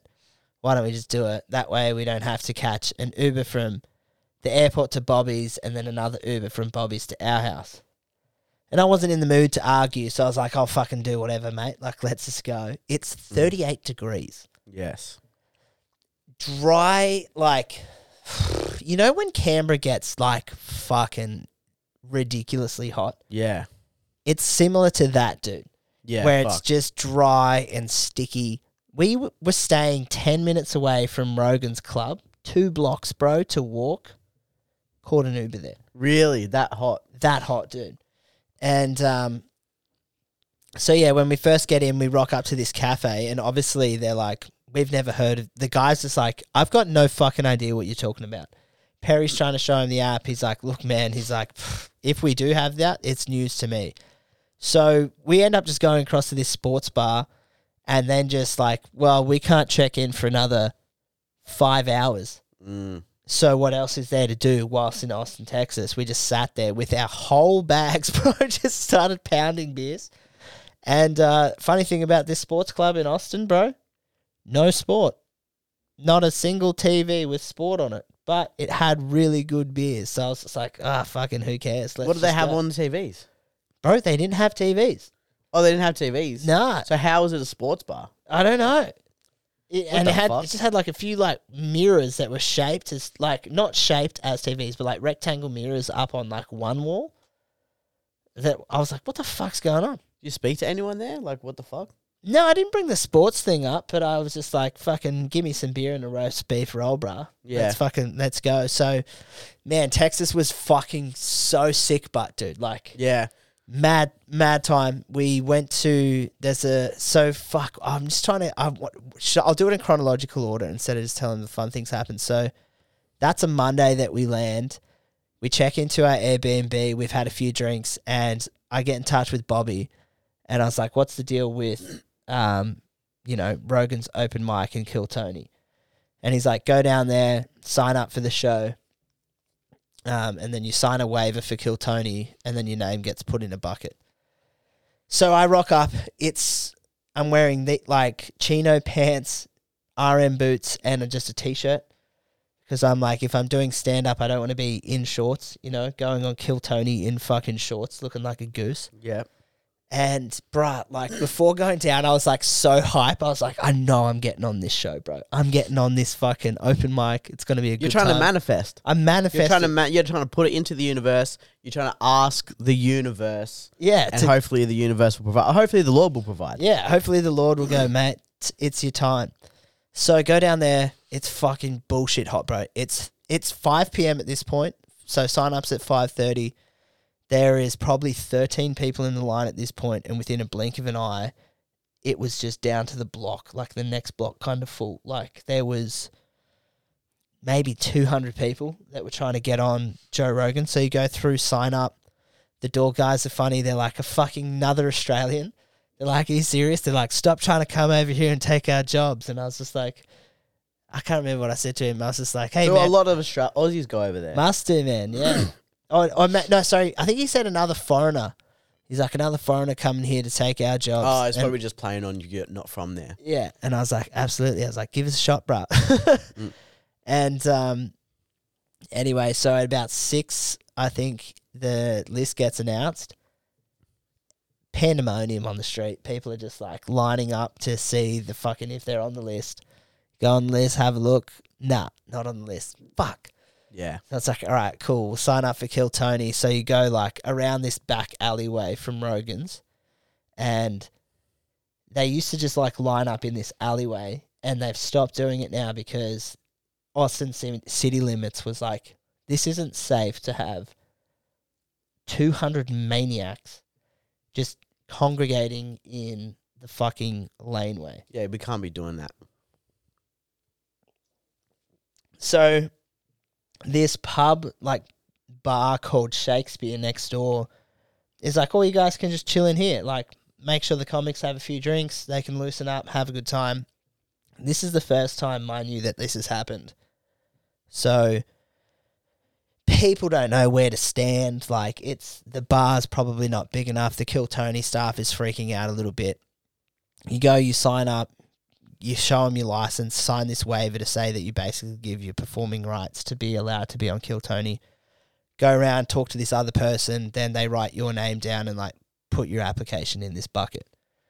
And then you go downstairs and wait. They had this chick with like a microphone, and she was just like kind of telling people what's going on. So if you've been on Kill Tony before, stand in this line. If you haven't, you need to sign the waiver, stand in this line, blah, blah, blah. And she just leaves like the mic stand and stuff up there. And with 200 lunatics, like, what do you think's going to happen? So this guy gets up, and his name's Swiggy. Yeah, Swiggy. Swiggy. Yeah, I've seen some of his clips, dude. Hey, honestly, he's either like a full-blown mentally deranged man or like a genuine comedic genius. No, that's him off stage, bro. He's just like that, like, like he's got like this weird Seth Rogen-esque kind of laugh. Here's a photo with me and Swiggy. So Swiggy hears my accent, and he's just like asking me about like the fucking some like Frizzy Lizzy band or some shit. Have you heard of this band? The Gizzard Wizard or something? No. fuck, I never heard of him. I'm butchering their name, so apologies if they ever hear this. But he's just like, do you know these guys? And I was like, no, like, who the fuck are they? He's like, oh, they're a band from, I think, Melbourne. And he's like, they were here a few weeks ago. They're fucking sick. And he's a fucking lunatic, right? But then people just see, like, this is an open mic. And we're all waiting to go and kill Tony. So, like, this other chick just gets up there. She's like, hey, everyone write your names down here. If you want to practice your 1 minute mic for Kill Tony, you can get on. So, like, people start, like, kind of signing up. Bro, so many weird people, eh? Of course. Like, strange cunts. Reefer just going through the air like you would not believe. Like, and, like, no one gives a fuck, dude. Like, you're just at a pub and cunts are just smoking weed. Bro, on this, just outside, just smoking, like, imagine doing that here. Like, you'd get fucking resold out, but no one gives a fuck. People are just pounding drinks. The microphone kind of sounds like people get up, they'll be like, and here's, like, Taylor Coftry, and then you'll be like, whoa, so the thing the other day, and, yeah, no, that could happen something. So you can't understand the person. Whoa, what the fuck? Why would they do that? Well, like, it's not planned for an open mic. No. It was They're literally... just like, you can do it here if you want. It was literally, there was an open mic, and comedians were like, now's my shot. Yeah. So people are just, like, goofing around on this microphone, and, like, whilst this chick's, like, waiting for people to sign up, I get introduced to this guy, and they're like, hey, like, this is Mike. He's this black dude. He's like, what's up, man? Anyway, so I'm chilling with this dude, right? And this white guy gets up on stage. You know the song Cream by the Wu-Tang Clan? I do know it barely. And you know what I know it from? I know it from Reels on Instagram. Yeah, okay. Well, fucking great song, right? So this white dude just gets up and just starts rapping Cream, like word for word, but reading it off his screen, like reading it off a lyrics thing. So no audience engagement. No audience engagement. Which is like even weirder. We've just had Swiggy like being like, Swiggy! And like just swigging out, I guess. And then like his mate just kind of grabs his microphone and then is just like, for whatever reason, he's like, it'll be a great idea for me to just read rap lyrics out and rap them into a microphone in the general public. That people can't hear from. Yeah, like you can barely hear it, but like it's all muffled. So he starts getting up there and rapping Cream, dude. Drops an N-bomb. Everyone's just like, bad idea. Oh, okay. Oh, a sentence later, drops it again. At this point, like people just start booing him, and then drops a third one before like. Comedy comes in threes. Before. So he was like, well, I'm just going to hit one more. And then it'll be funny. And like, dude, like, so we're all just kind of like sitting around. People just boo him off. I like look at this black dude and I'm just like, bro, is anyone like going to do something about this? And he's like, man, there's more fucking white people than black people here. And I was just like, yeah, but most white people will be on your side. Yeah, but everyone... They have to be, dude. Yeah. It's 2023 and everyone has a fucking video camera in their phone. Yeah, and I was just like, dude, if... No one's going to suddenly just be blacks against whites, dude. Yeah, I was thinking like... Randomly, dude. I was just thinking like, if this black guy went up and just punched that dude in the face and beat his ass... Yeah. No white person would be like, yo, man, dude, stop. Yeah. It's like, Everyone would be like, well, he said it. He just said it He 3 did say times. And like got booed after the second one, which he definitely should have stopped. The first one shocked everyone that he actually said it. Bro, say it when you're fucking listening to that song in your car by That's yourself, what he dude. said, dude. That was his excuse. Bro, you fucking funny cunt.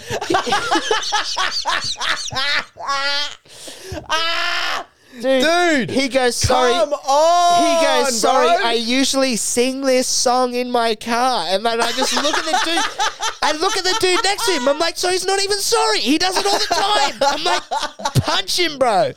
This is injustice. Yeah. We need to sort this, dude. Come on, bro. You can't. Dude, you can only do it in your car, but then you even stop when you pull up at a traffic light. Yeah. You don't keep going at a traffic light. No, dude. You only rap on open highway. Only when the vehicle is in motion. Yeah, if there's someone on the lane next to you as well, you just head bob, dude. Yeah, bro. You gotta catch a bit of distance, dude. Yeah. I do that. I'm a big singer in the car. Oh, you love it, do you? I used to sing in bands. Did you? Yeah, when I was young. I always wondered what you did in a band. I sung. There you go. Yeah, dude. And I sing a lot. And so fucking... Oh, we need to find your old songs, dude. Oh, dude, so fucking funny, dude. And then, yeah, but like, I'll like sing along. But if someone is like next to me, I just stop because I don't want them looking over at me singing. Yeah. And then even if we're driving to neck and neck, I'll either speed up or slow down to catch a bit of fucking... A bit of sing time. Yeah, a bit of sing time, dude. But you know what's good about the music that I listen to? Literally no N-words. Oh, yeah, no. No N-words, because No. it's only white people make the music I listen to. Yeah. Only sad white dudes who have drug problems and issues with their parents make the music I listen to. So almost next to no N-words.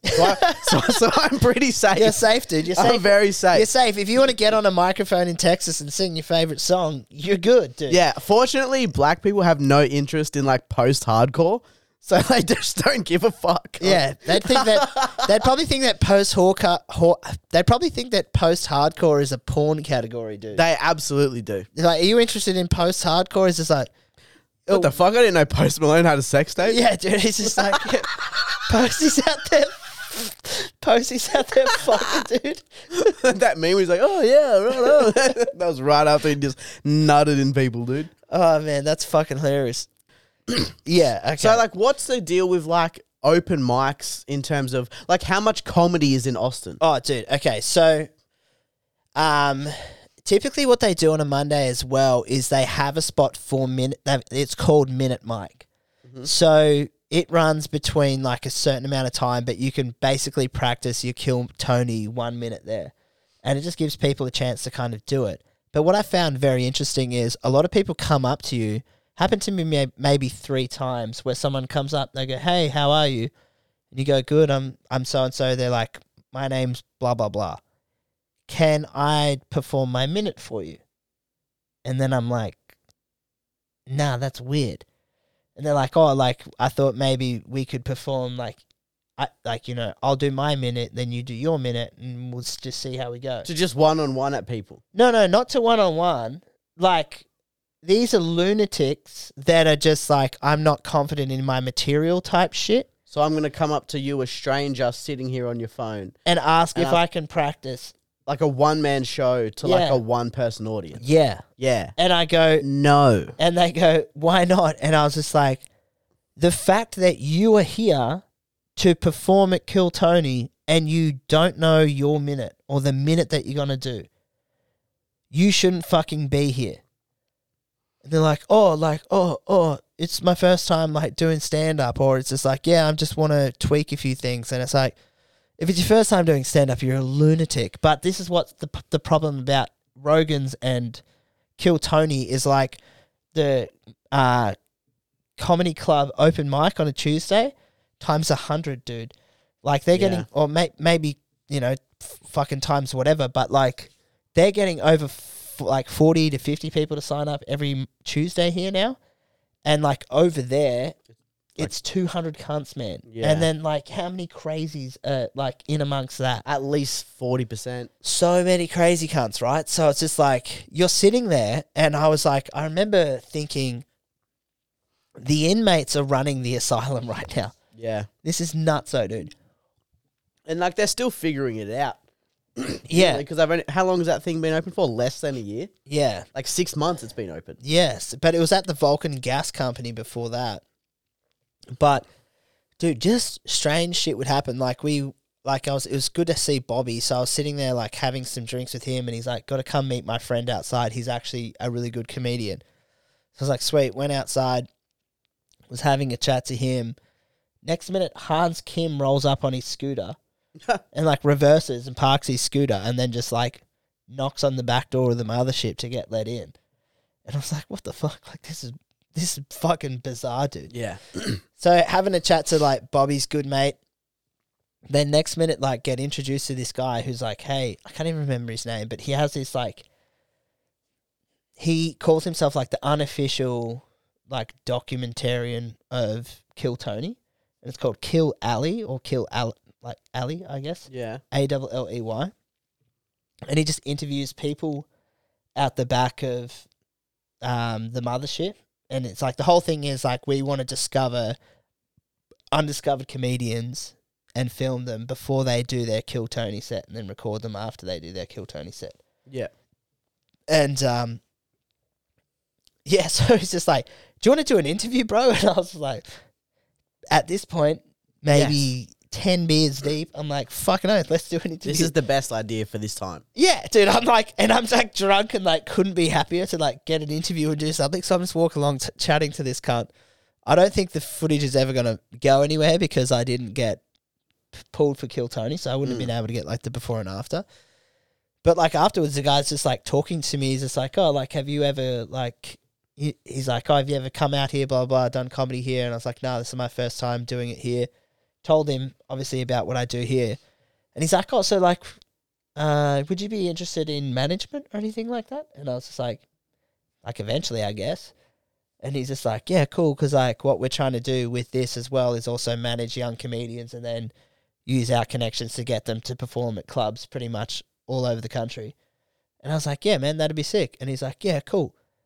And I was just like, but bro, you've never seen me do stand-up. Like, I could be really shit. And he's just like, yeah, if you were shit, that'd be a problem. I was like, yeah, okay. So, like, maybe chill on the management talk. Like, Dude, that's so funny because that's kind of like, you know how, like, sports managers in AFL, they'll, like, sign a kid before he's even drafted? Like, if a kid is, like, up there as being touted as, like, a top 10 pick or something, like, he'll get a player manager in, like, year 11. Like, year 10, some of these cunts. Yeah, like they'll 16. just start, like, media training them and shit. But it's like one of those dudes coming up to you and being like, oh, you play footy? Yeah. Are you interested in management? And it's like, you've never seen me play. I could be terrible. And it's like, oh, yeah, well, that would be bad. Yeah. It was so bizarre, dude. I was just like, oh, okay. Yeah, they've got, I'll show you this one guy afterwards. I reposted to my story. His Instagram is Cam's So Funny. And his interview on the Alley thing is fucking hilarious. And he's actually a gun comic. So if you're listening, go give that guy a follow. So miss out on the open mic, bruh. Yeah, and that I'm just sucks. like sitting there going, fuck, man. Like, You'd have to be there, and for some people there, it would just be a waiting game. Like, eventually... well, like just some get dude waited, I think like 152 or 162 weeks or 166 weeks or something. He'd signed up and like didn't get on. And the thing is, like, the cool thing about Austin comedy is, like, whilst I was just saying, like, fuck, there's loads of lunatics and the open mic was fucking dog shit because it was just person bombing after person bombing because the microphone quality sucked and it was just an improv open mic. I did meet heaps of fucking, like, genuine good comics and some sick cunts as well. So, like, that was sick. But, like, before that, I'm talking, like, throughout the whole city... Surely that's a place now that has comedy on every night. Somewhere. It does, like, yeah. So if you want to do comedy in Austin, there's like a Facebook page and stuff you can follow.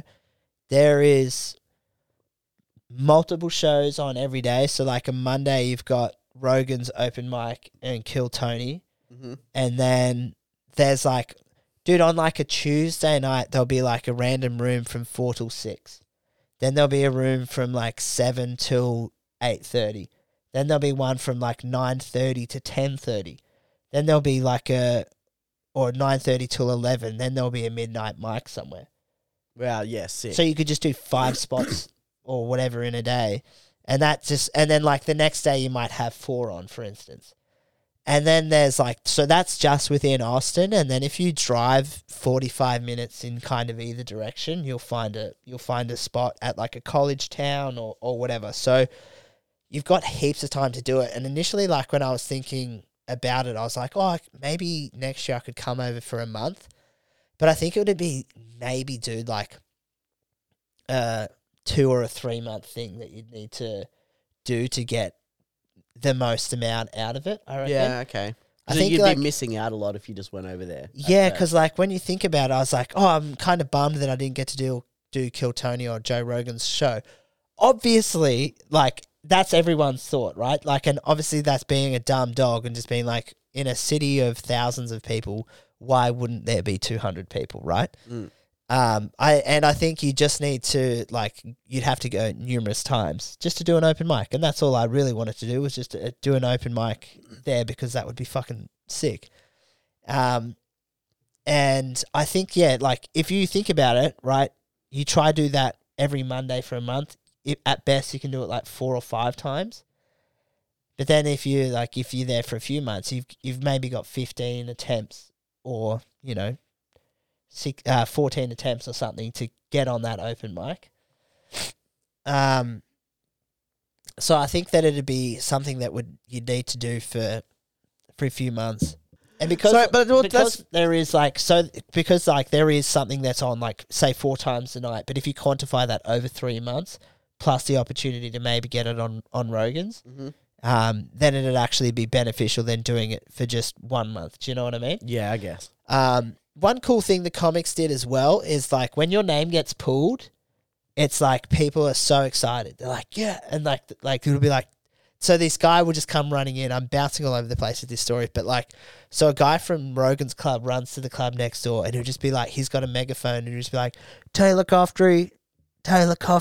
And then people just start getting hype, dude. They'll just be like, Taylor. Fuck yeah. And you've got like 200 people like hype that you're getting to go and do it. So it's pretty sick that they're all like super supportive like that. Apparently when that guy that it took like 166 weeks for him to get on, like, of constantly applying. Apparently when he got on, they were like, dude, it was like LeBron James hitting a game-winning shot in an NBA Finals match. They were just like, the pop was just like, finally this cunt. Did anyone know how he did? No, I've got no idea. Can you imagine if he just bombed? I was drunk when I was having the conversation with some dude. And I was like, It turns out no one's seen him do it yet, dude, and he just fucking shit. Bro, he's just like, I got the greatest minute in history, and he's like, can I do it? He's like, no, I'm saving it for Kill Tony. He's like, only Tony Hinchcliffe can hear it. I'm not even going to practice it anywhere, dude. You're the first person anyone's going to hear it. I've been rehearsing it to myself every single day in the mirror for an hour a day. Yeah. This is dialed in. It is tight.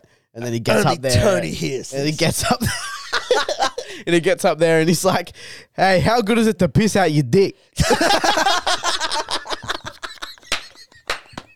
Then he'd be right. It would be the greatest minute, dude. It'd be the greatest minute, dude. And I don't mean pissing out your mutt. I mean pissing out your dick. Oh my God. We're so stupid, dude. We're so stupid. Taylor's dead, ladies and gentlemen. Attack of the Bomb Club. He's gone, dude. Oh, fuck. It's got me. You laughed too hard about the dick, dude. All right, dude. Tell me about actually going and seeing some of the world's best comedians. Oh, take your fucking comedian hat off, and let's talk about you being an audience. So we bought tickets. And then pause it because I need to piss so bad. Yeah, okay. Well, let's take a piss now, Yes. and then we'll come back with me telling everyone about Joe Rogan and friends. We'll be right back after this.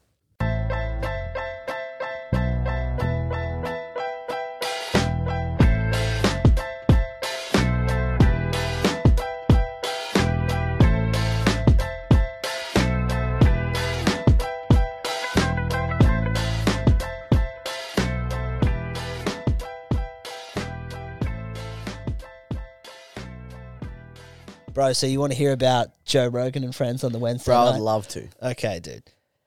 Joe Rogan and friends. We are Saint Rogies, dude. The Messiah. the Messiah, the king. fucking Literally the king. The podcast king. the king, dude.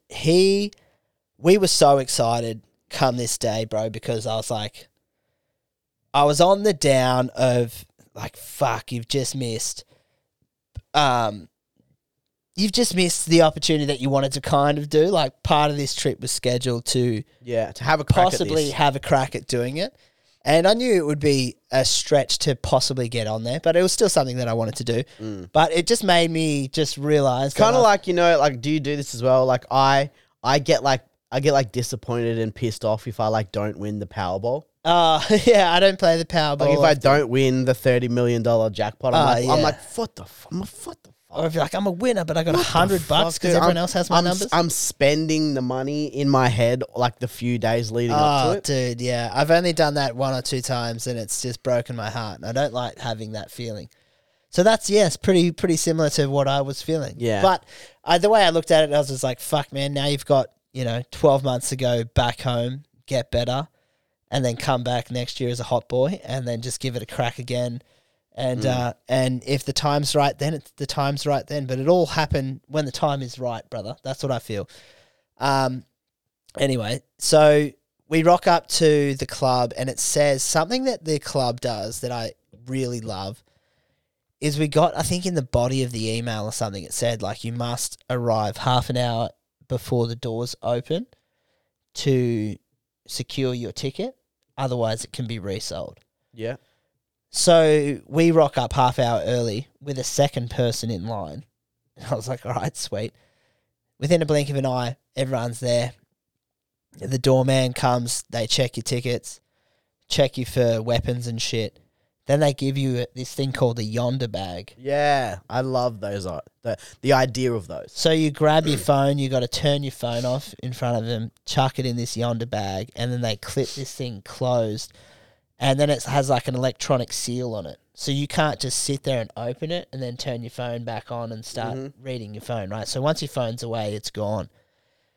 So we get led upstairs and meet some of the doormen and they're like, yep, these are the rules. No talking during the show, blah, blah, blah, blah. And then they go, so what group are you in? Is this a group of 3? And the guy's like, no, I'm 1. I'm like, we're 2. And the next people, they're like, we're 3.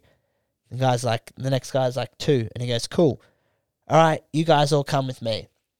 So he takes us down and sits us literally like all in the front row. So I'm sitting on like, from my seat, bro, I can reach out and put my hand on stage and I can touch the stage, dude. Now, before we went down, we took a cheeky little edible. You have to. As you do. I'm like, I'm going to enjoy a comedy show, right? And then I'm sitting there.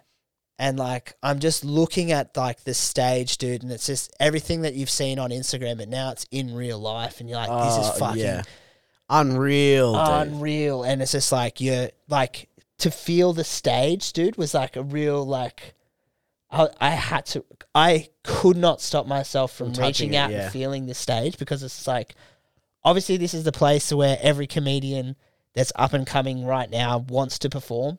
So it's like I need to feel like what the stage feels like. It's weird. And we're sitting there. The door guy comes. You've got a 2-drink minimum, so you have to buy at least 2 beers per person or 2 drinks per person, which only encourages you to drink more. Your phone's locked away in these bags. The whole house ends up filling up, and then you just get drinks kind of brought to your table. It's fucking sick. And then you can just be like, yeah, bro, 2 more, and he'll just come bring you 2 more. The lights all kind of illuminate up and down, and it's got all these alien kind of looking hieroglyphs, and then that just kind of goes back and forth, and it changes color from like blue to green, and then the lights just dim down, and I'm like, fucking here we go. And then I have this thought, I'm like, wait, I'm front row. What if one of these guys talks to me? I'm like, what am I going to, like, when they say, what do you do for a job? And I'm like, I sell doorknobs. Like, or just like, they're like, or I'm like, what if one of these guys asked me, like, what's your hobby? And I'm like, I actually enjoy doing stand-up myself. You know what I mean? Like, what an embarrassing thing that could fucking possibly happen to me. Now I'm sitting there like, fuck, maybe the front row wasn't the best choice, dude. But you don't get a choice because the doorman just takes you there. Lights go down, and it goes, ladies and gentlemen, welcome to the Joe Rogan and Friends show. Please make some noise for your first comedian for the night. It's Derek Poston. So Derek Poston comes out and just fucking, bro, just rips and fucking tears. Derek Poston has the most epic introduction on stage.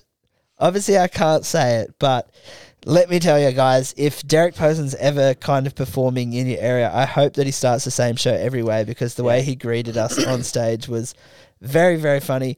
The type of intro that if you're going to do it yourself, make sure you're in the car. Yeah, make sure you're in the car. Let's just say that. So Derek Posen is talking about all kinds of shit, all kinds of funny stuff, dude. Like, he just had me fucking going, dude. And one thing that he said, he was talking about fucking chicks while you're fat. Yeah. And bro, he had the exact same joke as what you said about fucking. Remember when we were on that Dredged podcast a few months ago? How to Not Comedy, and you're talking about when you're fat, like how your belly like rubs her clit and shit. Yeah. He has a joke that literally like is fucking so similar to that. Awesome. So the joke that I've been writing, I can't use now. Awesome. Is that what you're telling me? Yeah, that's what I'm telling you, dude. Fuck! So, All right. So we were just sitting there, it is. just fucking absolutely pissing ourselves at that. I don't want to give away like his bits, but he had some fucking absolutely unreal shit. So you're sitting there just going, "Fuck, how good of a start is this?" There's he ends up like crowd working me, dude.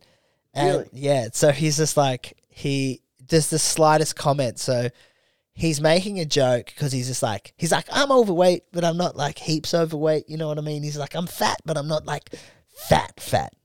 And he's just like, kind of like me and you, bruh, and like points to me in the front row, and he's just like, you know, we're the kind of guys that like no one wants to see us in a porno. You know what I mean? And he's just like, we're the desired dude that's in a porno. Nah. And then I won't give away the rest of the bit, but like basically like just breaks down like what you want to see when you're watching porn, and just like referenced how like me and him just are not it. I was like 100%, dude. And I've got a tiny hog, so like fucking what do you know, bro? Yeah, you don't want that in there. Who else is on?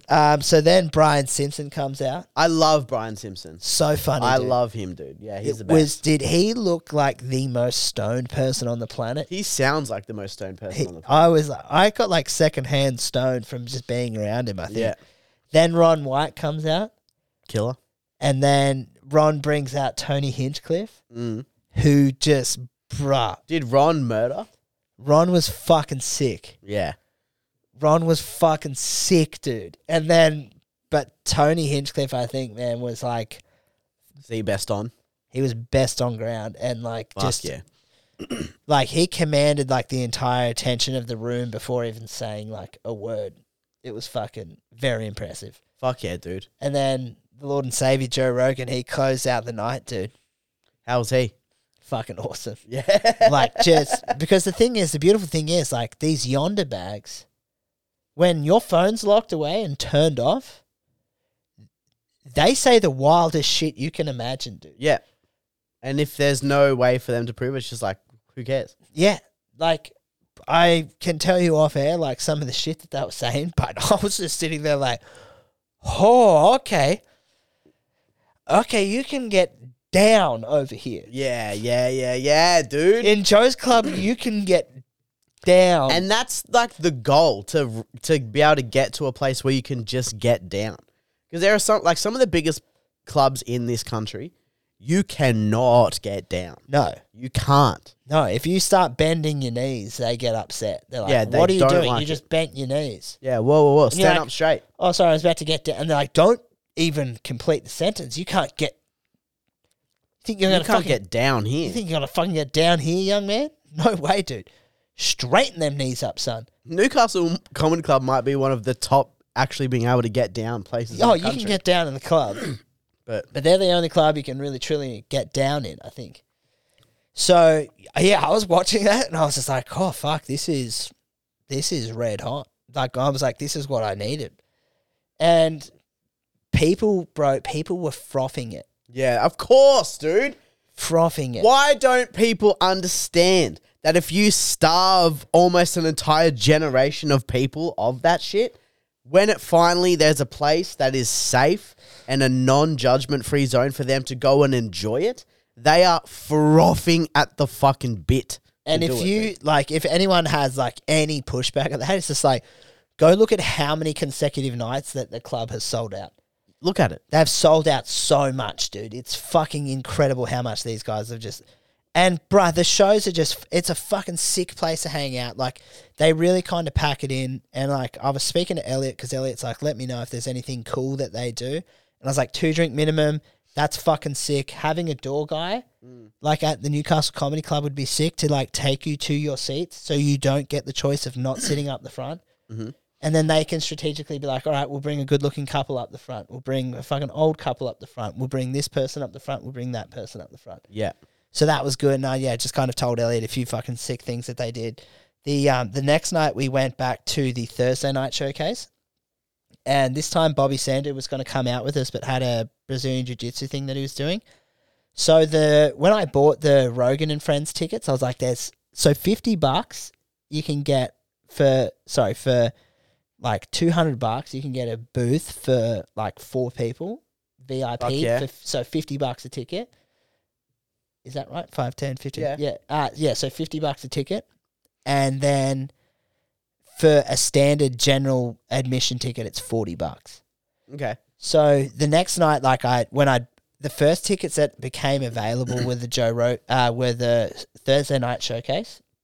So I bought those and went, this is the first tickets that we're buying. We're getting a VIP booth. If it's $10 extra a ticket, I'm buying that. So I bought that. And then the Joe Rogan and Friends ones came on sale. I was like, I'll just do general admission for these ones. Bro, the booth was fucking sick. So it ended up just being Perry and I that went.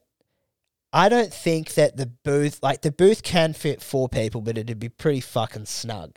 Yeah, you'd be on each other. Yeah, so I think like if me and you were to go, for instance, I think I'd just buy a fucking VIP booth for both of us, like both nights, and just be like, let's just fucking rock it out in the booth. Fuck yeah. So Thursday night showcase has like some of the young doormen that are on, Yeah. and then followed by a few fucking throbbers. And so like the doormen get up, they all do pretty good. 2 of them like made me kind of think, I was like, oh, okay, like that.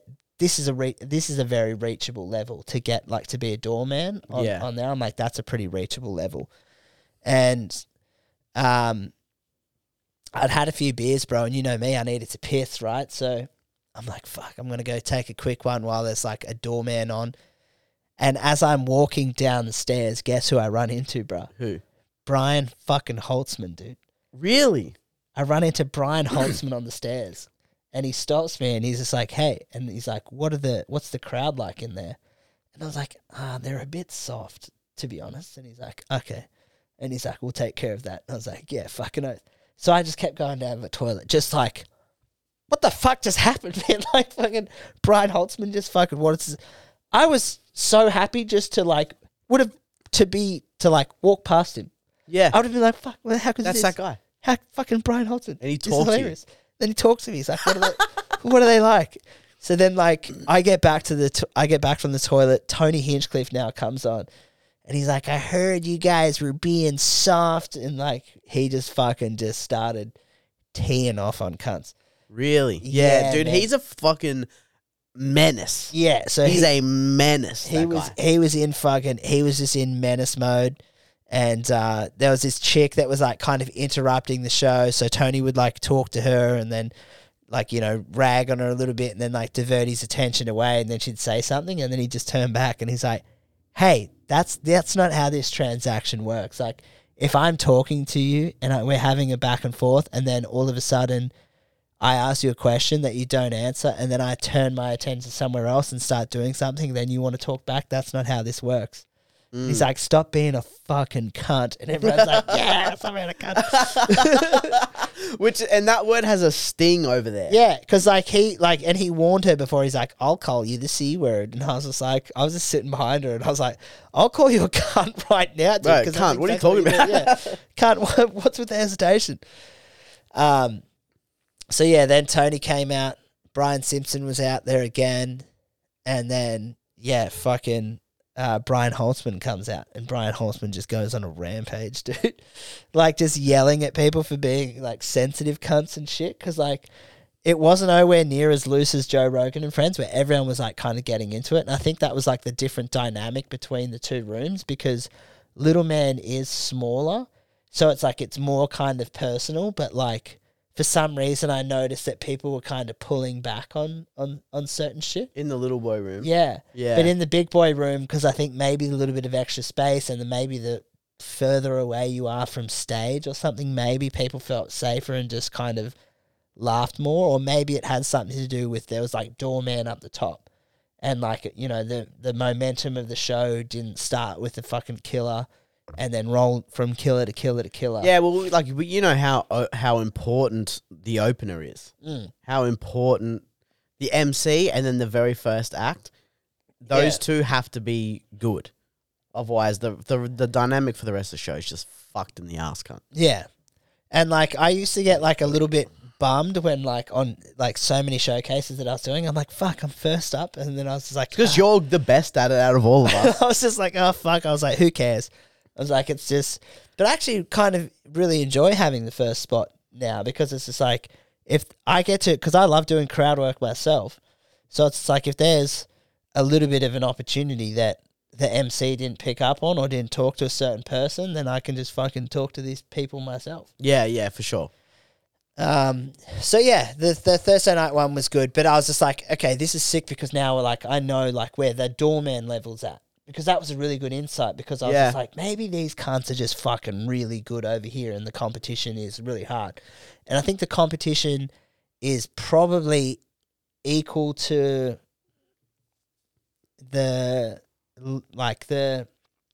some Sydney. Oh, I don't know. It's hard to say, man. How can I articulate this? I think their talent level is like would probably grow at a similar rate, but they've got more lunatics. Do you know what I mean? Yes. Okay. Does that make sense? Yeah. Like I think like, for instance, I don't think you'd look out of place if you did a doorman spot. Mm-hmm. I think there's a few people we know that could do a doorman spot, but I think that where the jump in talent is so big is like a doorman spot, and then fucking Tony Hinchcliffe comes out afterwards. Yeah. You're not going like doorman to like someone who's like a feature act. Yeah. You're going doorman to like Arena national recognized headliner. Yeah. Like international superstar. And then, you know what I mean? Like that's probably where it gets. And that fucks people up too, because you see that here when like when like people will like sort of start getting spots maybe before they should be getting spots, and then they go up on these showcases, and then the next person who comes after them is just absolute fucking thrubber. Yeah. Who's already like touring and shit, and then the audience goes, oh, this person sucks. Yeah. But they don't really. They're just up against fucking And I think Rove like McManus. imagine how hard it would be for a door guy as well over there, because I've definitely felt it here when there's been a comedian that I like and respect that's come through the club, and I'm on the same showcase, and then I get like way in my own head about like I've got to make them laugh, and I put the emphasis on making them laugh. Yeah, because and not they're the being- one that's going to ask me to open for them on the road for sure if I do well. Yeah, like or you know, like, you know, you just want their respect is more than anything. I was like, I just want that cunt to respect me. But then like your attention's to the back of the room, it's not with the room, and you lose the room by trying to impress one person at the back of the room. And I was like, fuck. So imagine that as a doorman, dude. When you're just doing a Thursday night show, you've got 15 minutes to rip and tear, and then fucking, you know, after you is Brian Simpson or Tony Hinchcliffe or fucking Derek Poston or fucking Brian Holtzman. That'd fucking be so much kind of you'd be pressure a lot of to pressure. that you'd be under. Just be like, fuck, like It'd take a while to adjust to being under that pressure. Yeah, like if I don't have a good set, it's not like I'm not having. I didn't have a great set in a bunch of people that get some feature acts from time to time. I didn't have a good set in front of people that are killing it. Yeah, I didn't have a good set in front of Ron White. Yeah, I didn't have a good set in front of fucking Shane Gillis. exactly. But But I didn't have a good set in front of fucking Mark Norman. eventually, like that could pretty well be a reality for anyone who's doing comedy. Yeah. Oh fuck! I bombed in front of Roseanne Barr. Yeah, like you that type of shit. Yeah, dude, fuck. It's like Andrew Schultz is one of my favorite comics to watch, like his style live. And dude, if I bombed in front of him, I'd be heartbroken. I'd be like, I'd be like, fuck, sure. god damn it, dude. Like the one time I meet Schultz and I fucking bomb my dick off, I'd be fucking heartbroken. That's bro, I hate bombing in front of people that I don't even respect their comedy. Yeah, dude, it's hard enough. It's hard enough then. Yeah. It's just like all that guy does is bomb, and now I bombed in front of him, and like he just comes up to me and goes, happens sometimes, eh? Okay, don't you fucking start, cunt. Don't you console me, you Don't bastard. you console me, dude. But there's a massive difference between like doing that and then bombing in front of fucking Eliza Schlesinger. Some fucking bullshit, dude. I don't know who Eliza Schlesinger is. It sounds Some other fucking bitch comic. So after the Thursday night showcase, I was like, that was fucking pretty sick. That's when I went down and bought our gear, and I had to take a piss, and I saw one of the doorman, and I was just like, hey man, just, you did well. And he's like, oh, thanks, dude. And he's like, where are you from? And I was like, oh, Australia. And he's like, oh, cool. He's like, hey, I know an Aussie. You might know him. And in my head, dude, I'm like, oh, okay, in a country of 25 million people, like, yeah, buddy, I'm pretty sure I know your mate. Typical American who knows fuck all about Australia is just like, oh, yeah, do you know fucking... Dude, people, when my parents went over to America, my parents got asked if they knew Steve Irwin. Yeah. So that's what I was expecting. Yeah. So he's just like, oh, you might know my mate. And I was like, sure, man. Who's your friend? And he goes, this guy, his name is Rowan Arneal. And I go, what? And he's just like, do you know him? And I was like, bro, I do comedy with him sometimes. He's like, you do comedy? And I was like, yeah. And I was just like, that's why I came up and was like, wanted to kind of give you props and shit. Oh, that's so funny. And he's just like, oh, sick, man. He's like, yeah, Rowan was over here before the pandemic and was like ripping it up. And I was like, are you serious? Like, I had no idea. And it was just such a left field thing, bro, for him to be like, yeah, like it's Rowan Arneal. I was that's so funny. Bro, I actually I know Rowan. So I got on Instagram and I was like, God, you won't believe what's just happened to me in Austin. And sent him that, and he's like, oh, I know Joe, he's a fucking legend. What the fuck, cunt? What the fuck, dude? The world's so big and so small at the same time. So fucking random, cunt. But I need to take a piss, so I reckon we'll be right back. We are back. We're back. So yeah, Austin was fucking awesome, man. There's this, so it was 38 degrees like every day. So I think when I do go back, I'm not going to go around this time. No, don't go in summer. They reckon July gets even worse. Yeah. We went to this place called the Barton Springs. Bro, sick. It's like, picture maybe like 1.5 Olympic sized swimming pools, but it's all like fresh water that's like 20 degrees, so cold. Or maybe like 13 degrees actually, I think. 13's very cold. Yeah, it'd be between 15 and 20 degrees. Probably closer to 15 because it was very crisp when we jumped in. But you go there, bro, and it's just a free-for-all.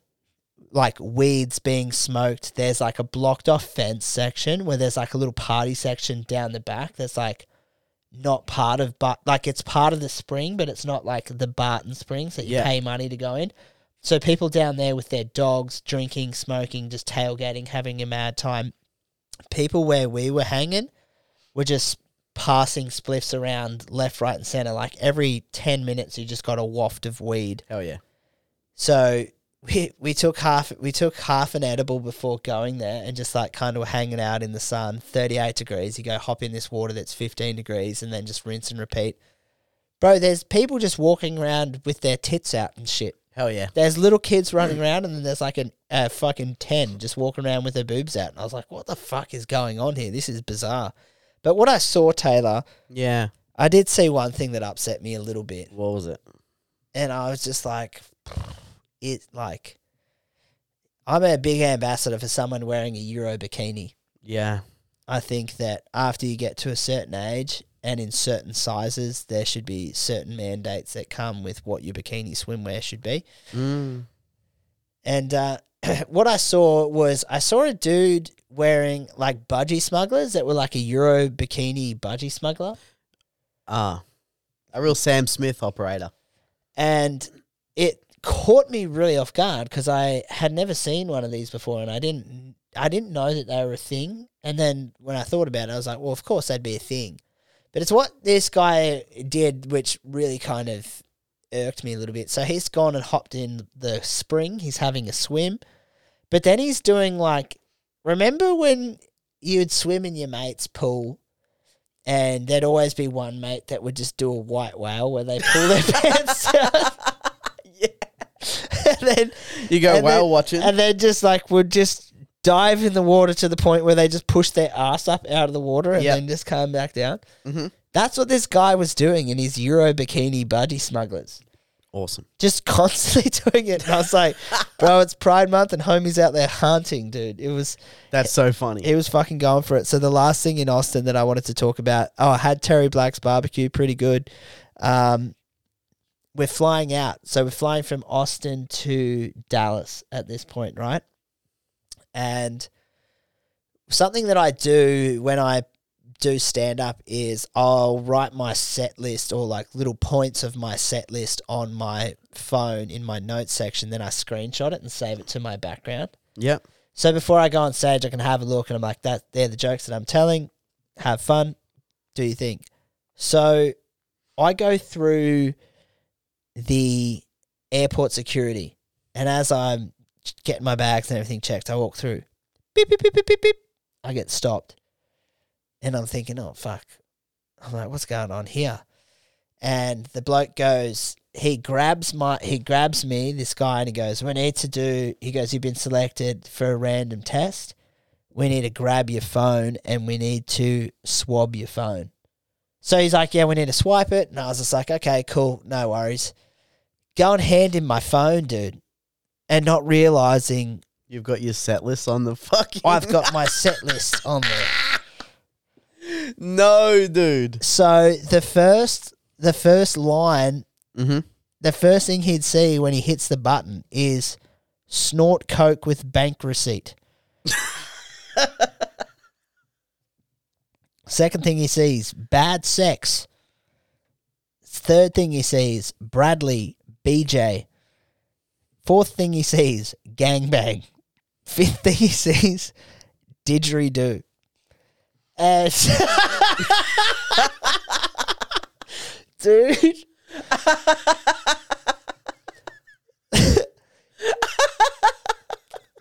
The look on this guy's face that he gave me, dude, when I'm like, I'm looking at him and he's looking at me and I'm not sure why he's looking at me like that. You know what I mean? Like, what the fuck? So obviously, like, as he's swiping my screen, you're moving things on the screen, right? So Yeah. like, he's swiped this whole thing, he's read it, it's scanned, it's come back as negative, and I get told that I'm good to go. But what I was freaking out about is I was like, what's been in those yonder bags?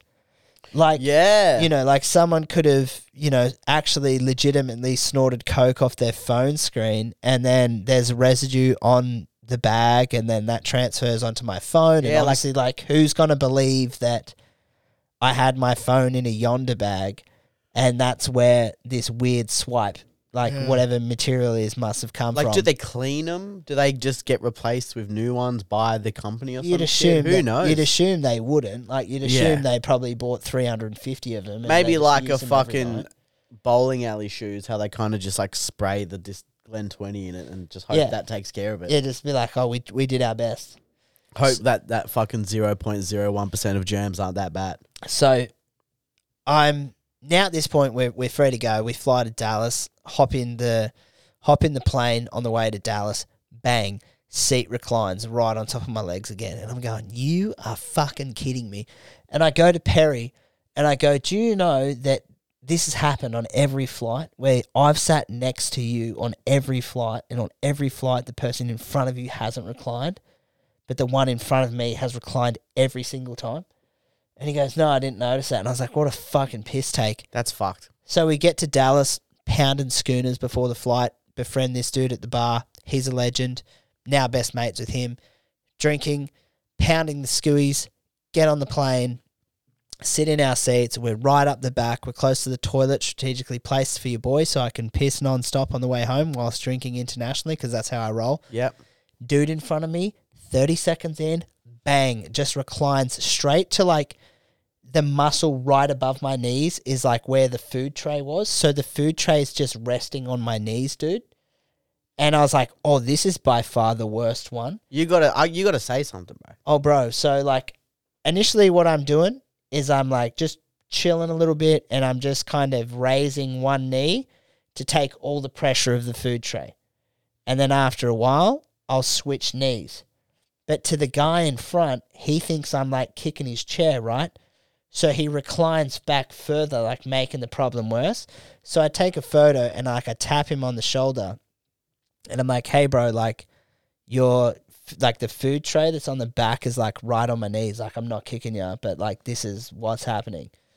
And he goes, we'll just move back. And I'm like, I can't move back, dude. Like, move back where? We're at the back of the airplane. I can't move back. I'm chilling. Yeah, what the fuck, dude? I was like, can you move forward? I was like, bro, if you lean forward, like, 2 inches... your food tray is not on my legs and we're cool. And he's just like, move back. And I was like, you're a fucking shit cunt. So he's just sitting there again. So I'm just like I'm like, if this is going to be me for a fucking 17-hour flight. Oh, dude, I'm becoming a fucking brat. Someone's getting murdered on this flight, right? So, like, he's doing it and then food comes around and the stewardess says, bro, you need to move your seat forward. And then moves his seat forward, and the guy goes, that guy's kicking me in the back and hasn't stopped kicking me in the back, like, the entire flight. So then the air stewardess is like, you kicking this dude in the back? But I had that photo on my phone, right? Right, yeah. And I go, bro, I was just like, this is what's happening. I was like, look at his food tray, dude. I'm like, it's digging into my legs. I was wearing shorts at the time as well. So I, like, just lift up, and I've got, like, red marks. I'm like, bro, his thing is literally just, like, digging into my legs. I was just like, this guy, I was like, you got to tell this guy that he can't be leaning his chair that far back. I'm like, on an international flight, I'm going to cop that someone's leaning back a little bit. And I was just like, bro, he's literally got like 3 inches between like sitting in my lap or like giving me just enough leg space. So he tells that to the guy. The guy like flips out and he's just like, you're going to fucking make me move my seat. And he's like, we're giving you the opportunity to move. Like, if you want to recline this far back, we've got a seat further up here. There's a little kid sitting in the seat behind you. You can recline all the way back. So he goes up there and, like, reclines all the way back. He enjoys his flight. I managed to get a little bit of sleep. Happy days, right? Yeah. Rock up at the airport. He's there with, like, 4 of his mates. And they're like, what happened to you on the flight? And he's like, oh, I got moved because, like, this guy kept kicking, like, the back of my seat. And they're like, oh, you fucking serious? And, like, they're like, fuck, I hate when people do that, man. Like, welcome. Anyway, just, like, walk past them or make eye contact and just go, welcome to Australia, cunt. And just keep fucking strolling off. And it was just like, I was being as polite as possible, but I was just like, welcome to Australia, you cunt. Like, fuck you, you fucking dog. Dude, what a fucking dog cunt, dude. That's like like we were saying before, dude. People are their worst selves when they're in an airport or flying. It astounds me how many terrible interactions that I have either had or heard about, and the setting is always something to do with fucking air travel. Dude, and it's always. And it's just like, just the thing of like, if someone tapped you on the shoulder and you're flying and they're like, bro, like, you don't need to sit up. You're literally digging into my knees. Yeah, like, just, bro, if you just move like literally the back 2 inches, that chair's not digging into my legs, like the tray's not digging in the legs, we're all good. And he's just like, nah, fuck you, cunt. I was just like, bruh, you're the shittest cunt that I've met in all of America. And I've travelled far and wide through this country twice now, and you, sir, you're the guy that gives Americans a bad name. Yeah, dude. Some people are just fucking shittest cunts, bro. They're so fucking shit, dude. I wanted to beat him. I wanted to have an mid-flight brawl. We'd have a mid-flight brawl. Yeah, shout out to that podcast as well. Dude, I would like to have a full-on punch-on in the air. That would be very cool. It would be pretty sick. But mate, what's been happening with you, dude? What has been happening? I know that on Wednesday night you betrayed your state and you went and did some stand-up. I did, man. I went and did some stand-up. I did the Laugh in Newtown, dude. And dude, it was pretty fucking sick. How many rainbow flags are in Newtown this time of year? It was at night, so I didn't see that much. But like, because it's not Pride Month for us. Do you know that our Pride Month is different than their Pride Month? Our Pride Month is February. What, straight people have a Pride Month? No, as in Australia's Pride Month is different. Oh, it's not now? No, Oh. it's February. Oh, right. We only give them 28 days here. Yeah, we give them like the small amount, dude, because it's got mostly to do with the weather. They don't want to. It's all about being out in the sun and being able to get your fucking dick and tits out in front of little kids. That's what they want, and they can't really be doing that here in June. You don't want to piss out your dick when it's cold outside. No, you don't want to piss out your dick when it's cold outside. You don't.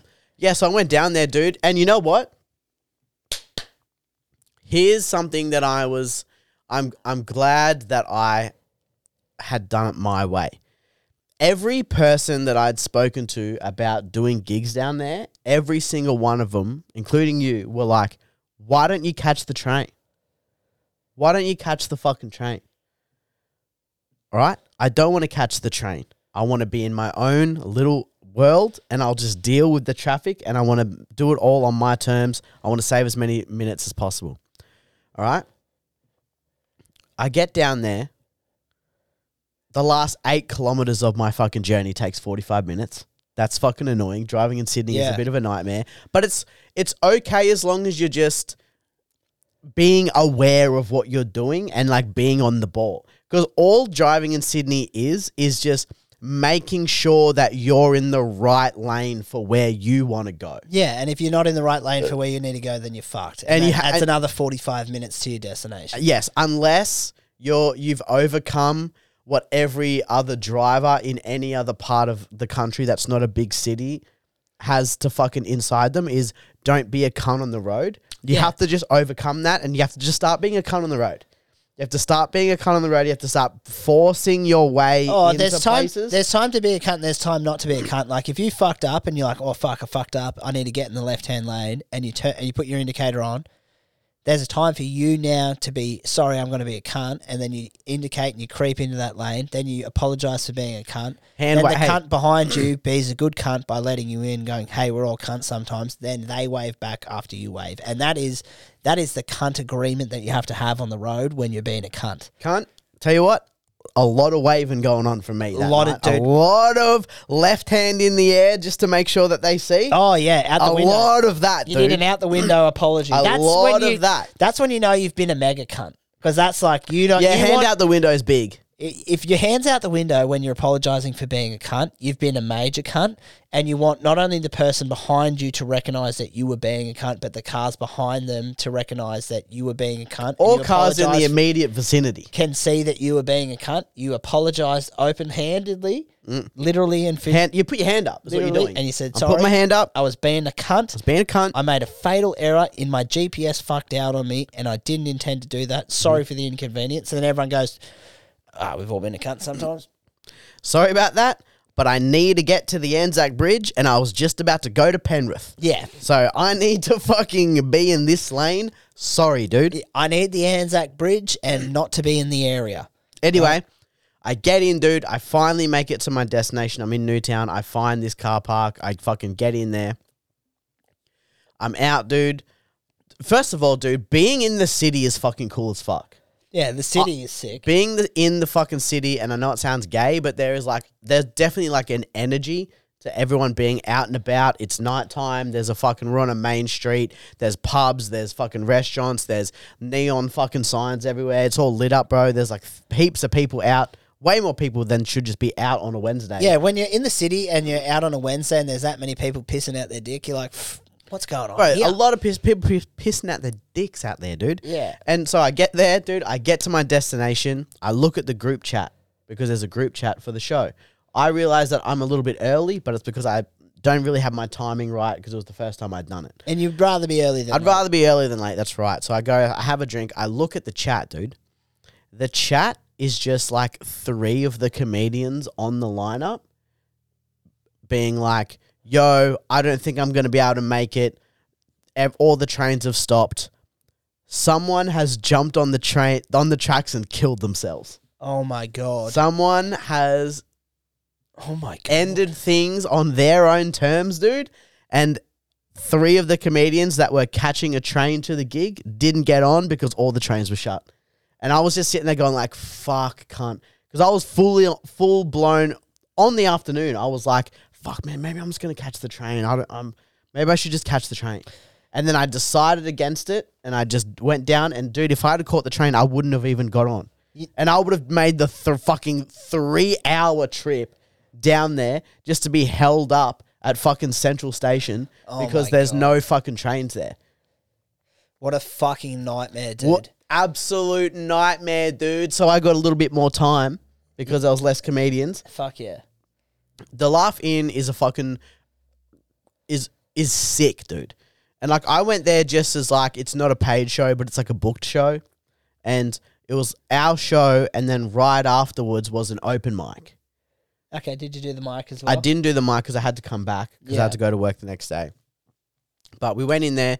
It's full just like upstairs and then around into this hallway, and then you go down a bit, and then there's just a doorway, and it just opens up into just like this like stone like brick room, and then there's a stage, and then there's just like at the back corner there's just like all the sound equipment, and then there's just chairs, and then that's just what it is, dude, with the lights coming out, and it's fucking cool as hell. Well, let's go next month or some shit. Yep, I'll absolutely tee fucking tee up with the guy. I'll bring some people down, dude, but it was fucking cool as hell, dude. And then there was maybe like 14 people in the thing.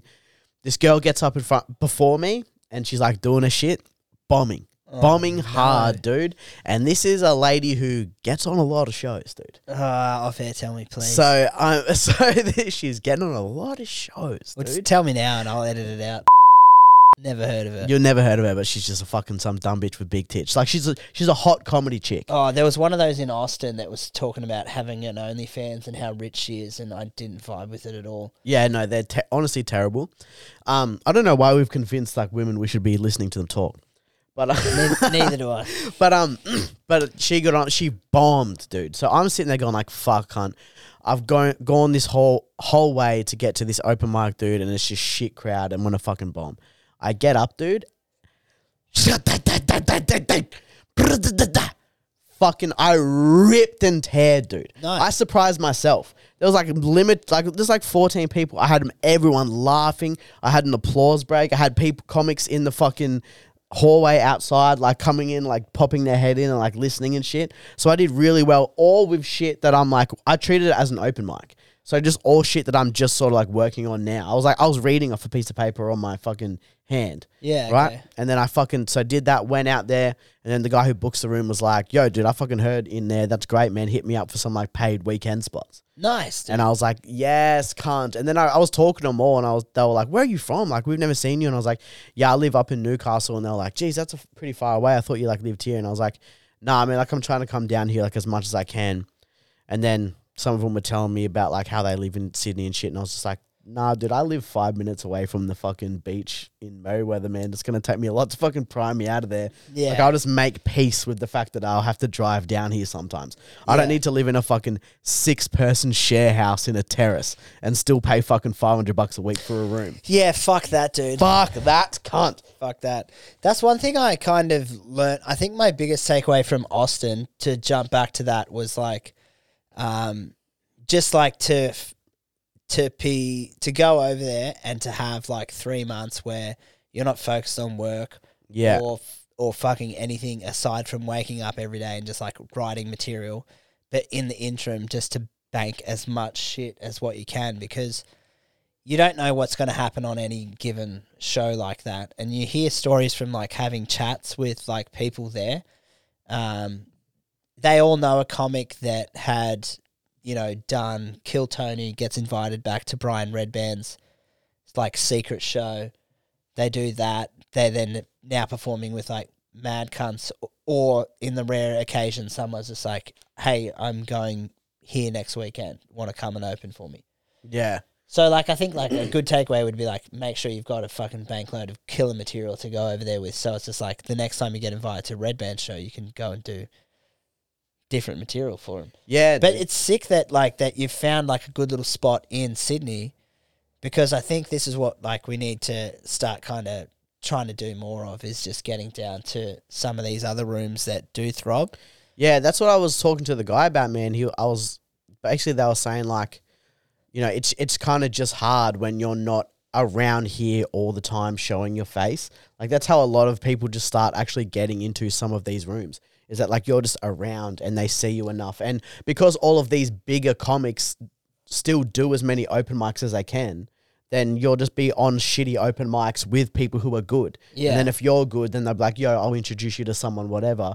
But like if we're just up here ripping and tearing in our own comedy club, really up here, then like they just don't really fucking know who we are. So like I went down there just being like, whatever. And then they were like, dude, you're fucking, you're really good. And I was like, yeah, dude, I'm just not fucking in here, dude. So I was sick, man. I'm keen to do more fucking down there, man. And it was a fucking great night, dude. And then I had a fucking hectic kebab, and I went downstairs. Listen here, I completely now I do understand the appeal of being like in the city comic that just does stand up. Like that lifestyle does seem fucking sick as hell. And I only really experienced it for a night, and people were like, you're doing the mic afterwards, and then people rocked up for the mic, and there was like 30 comics trying to fucking get on this mic. Yeah. And then there was people who didn't do the mic because they left my show as soon as their set was over because they needed to fucking go to another room that they've lined up somewhere else. Yeah. And I was like, dude, no wonder people sacrifice, they make peace with living in a fucking 6-person share house when they're 34. Because they're never there, because they're out at night doing 3 or 4 or 5 sets a night, ripping and tearing. It's exact same as Austin, man. That's exactly the same feeling that I had, and I was just like, it made me want to come back here and just maybe even start a bunch of rooms. So it's just like at least tee up some of the boys to everyone to start their own room, and then at least there's more than one fucking open mic every now and then on. Yeah, for sure. Because like that's been the biggest hindrance, is when it's like I've got plenty of time to practice, but the majority of my practice this year was pretty much doing like the 10 minutes that we had at the festival into then working weekend shows as well, where you can like and you get on an open mic every now and then to start something new. And then in some instances, like you've got 4 people at an open mic, and it's like, oh, this isn't a true reflection of the bit. And then on the other end of the coin, you've got 90 people, and you're like, this isn't a true reflection of the bit either, because they could just be vibing purely off the room. Yeah. But yeah, like I think, do you feel like you just want to now like get down there more often and be in the mix more and just write more and just be around it more? Well, that's the thing, man. It's like I've got like on a whiteboard in my study, I've got like a big list of like rooms that are in Sydney and other places that I want to do. Yeah. And I've turns got the out, same. and I got to tick one off, dude, because that room was one that I wanted to do. Oh, nice. So I was like, fuck yeah. And then I just need to keep going down there and, showing my face and doing well, dude, and then just trying to fucking get on as many rooms as I can. Yeah. And once they see you and they see that you're good, like they'll tell me, they'll just like, yeah, if you do what you did then, or even like your good stuff or whatever, like people will see you and they'll want to put you on. Like people here still want to put on good shows. Yeah, I'm going to Brisbane at the end of August. I think August. So I'm going to hit up a few connections that we have for Good Chat, and I'm just going to send them a set that the club's filmed and just be like, I'm a paid regular, can I get a spot? Yeah, fuck yeah. That'll be sick as hell. Bro, I want to hear about Friday night, last night's showcase, but let's take a piss. Bro, I want to hear about Friday night's showcase. You're going to have to tell me all. Okay. So, mate, Friday night showcase, I get a message from you saying that something happened last night that has never happened to you before. Yeah. So I rock up.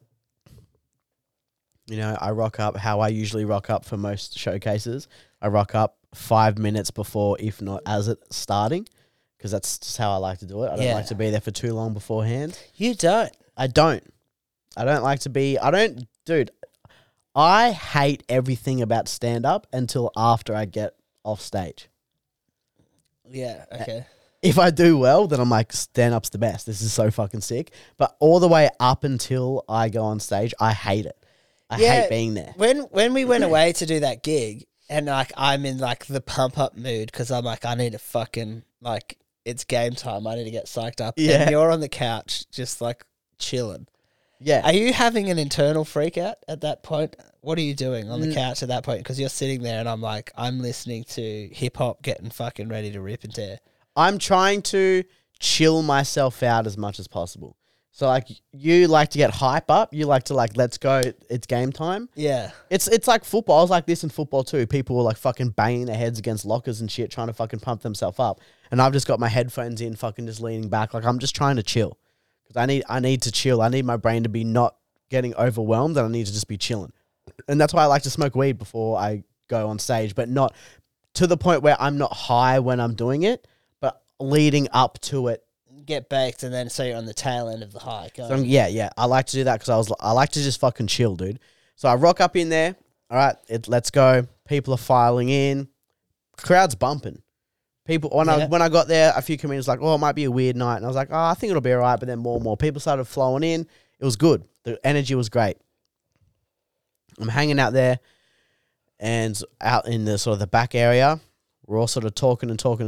Everything's pumping, music's going, and then just zoom, zoom, zoom, these big loud noises. All the lights turn off. All of the fucking music gets turned off. We're in complete darkness.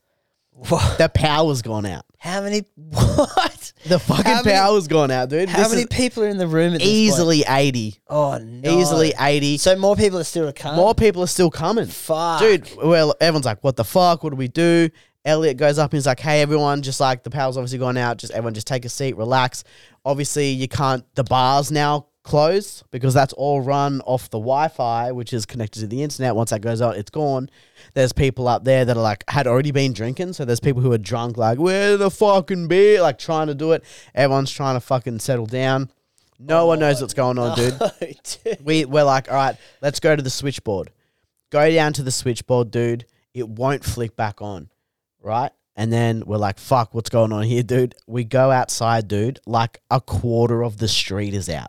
Oh, what the fuck? So it's not us, dude. The kebab shop's fucking out. The fucking restaurant next door, dude. like a few down, like that whole corner section was gone. Like 4 or 5 businesses are just out, dude. Fuck. So luckily not the whole block, but just localized in that area. So everyone's like, that's a bad sign. Because if it's just you, then it's probably something that you can just fix. Yeah. But if it's like 4 or 5 people, dude, you're like, fuck, dude. Yeah. So that ain't your regular Sparky that's coming to fix it, dude. Nah, and there was a Sparky there. Oh. So this guy's like, I'm a Sparky. Where's the fucking meter box? Let's fucking go. Everyone's going, what thing? Elliot is trying to keep people calm. He's trying to figure out what to do. He's there without James and Brady, so he's freaking out. Oh, no. I think the most that Elliot did was just ring people. Like, he was just like, his whole problem-solving brain was like, who can I call? Yeah. But he did a great job of, like, going up and talking to people, keeping everyone, you know, calm and whatever and shit, and just basically saying, like, you know, we're working on fixing it. Elliot handled it fucking really well, dude. Fucking crushed it. Then, like, Brady gets on the phone. We're trying to figure out what to do. We get this close from, like, canning the show. We're about to be like, look, everyone, we've got your email addresses. We'll just refund you. We don't know what to do. The kebab shop dudes are upstairs like, what are we doing? Like, what the fuck? They're like, what's going on? Everyone's freaking out, dude. People have got drinks in their hands, so they're not allowed to go out into the street. So everyone's trapped up inside. People have got their iPhones out, so it's kind of a little bit illuminated, but, you know, there's nothing. We just didn't know what the fuck was going on, man. And then our savior, dude, Brady. Ah, the fucking goat. The great man himself, dude. The goat of improvising when it comes to fucking show business. And one of the top podcast guests that we've had as well. Every time he's on, dude, he rips, dude. The comments when the DMs I get when Brady comes on are off the charts. Fuck yeah, dude. He's the best. Dude, he's like, guys, I'm coming, dude. Yes. So the man of the situation so is coming. we get up, we're like, all right, we've got people on the way. We're sorting it out. If you want to leave, you can. But if you want to stay, we're going to try and do a comedy show. Dude, Andrew Hamilton was there fucking last night, dude. He had a brilliant idea of like, let's all hotspot the bar with our phones. Oh, yeah. So we're hotspotting the bar. Let's get the drinks up and running to like keep these people fucking here. right? So we're hotspotting the bar, dude. We got drinks starting to fucking flow. Yes, People are tripping what out, idea. dude. Brady shows up, dude. He fucking shows up wearing fucking a singlet and shorts. Let's The go, man. dude. Nighttime. He just left the gym and he's like, all right. the Easily boys just need left me. the gym. Comes in. He's got like these like flashlights, not flashlights, sorry, like these like little light things that you would see in like a garden or like a work site. These LEDs. He's like, I'm going to hook these things up. We've got a spare microphone, dude, and like some speakers. So he like rigs up these fucking lights so everyone can sort of see. He like goes up there, tries to like fit this microphone, dude, ends up having to fit a microphone to a fucking like Bluetooth speaker.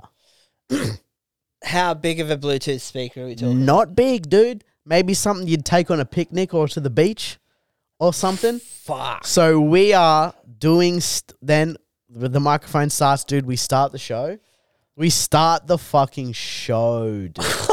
What? Yeah, Brady we had to like kick a guy out before the show even started Why? because we kept asking people not to go up on stage and try to help, and he kept going up to like try and push his way in to start help. He was already like drunk, and then Brady was like, "Bro, get out of here," and he started abusing Brady. So he was like, "Nah, get the fuck out of here. We're not even starting the show until you're there." So we got him out. He's getting kicked out, dude. The crowd starts going, "Nah, nah, nah, nah, nah, nah, nah, nah."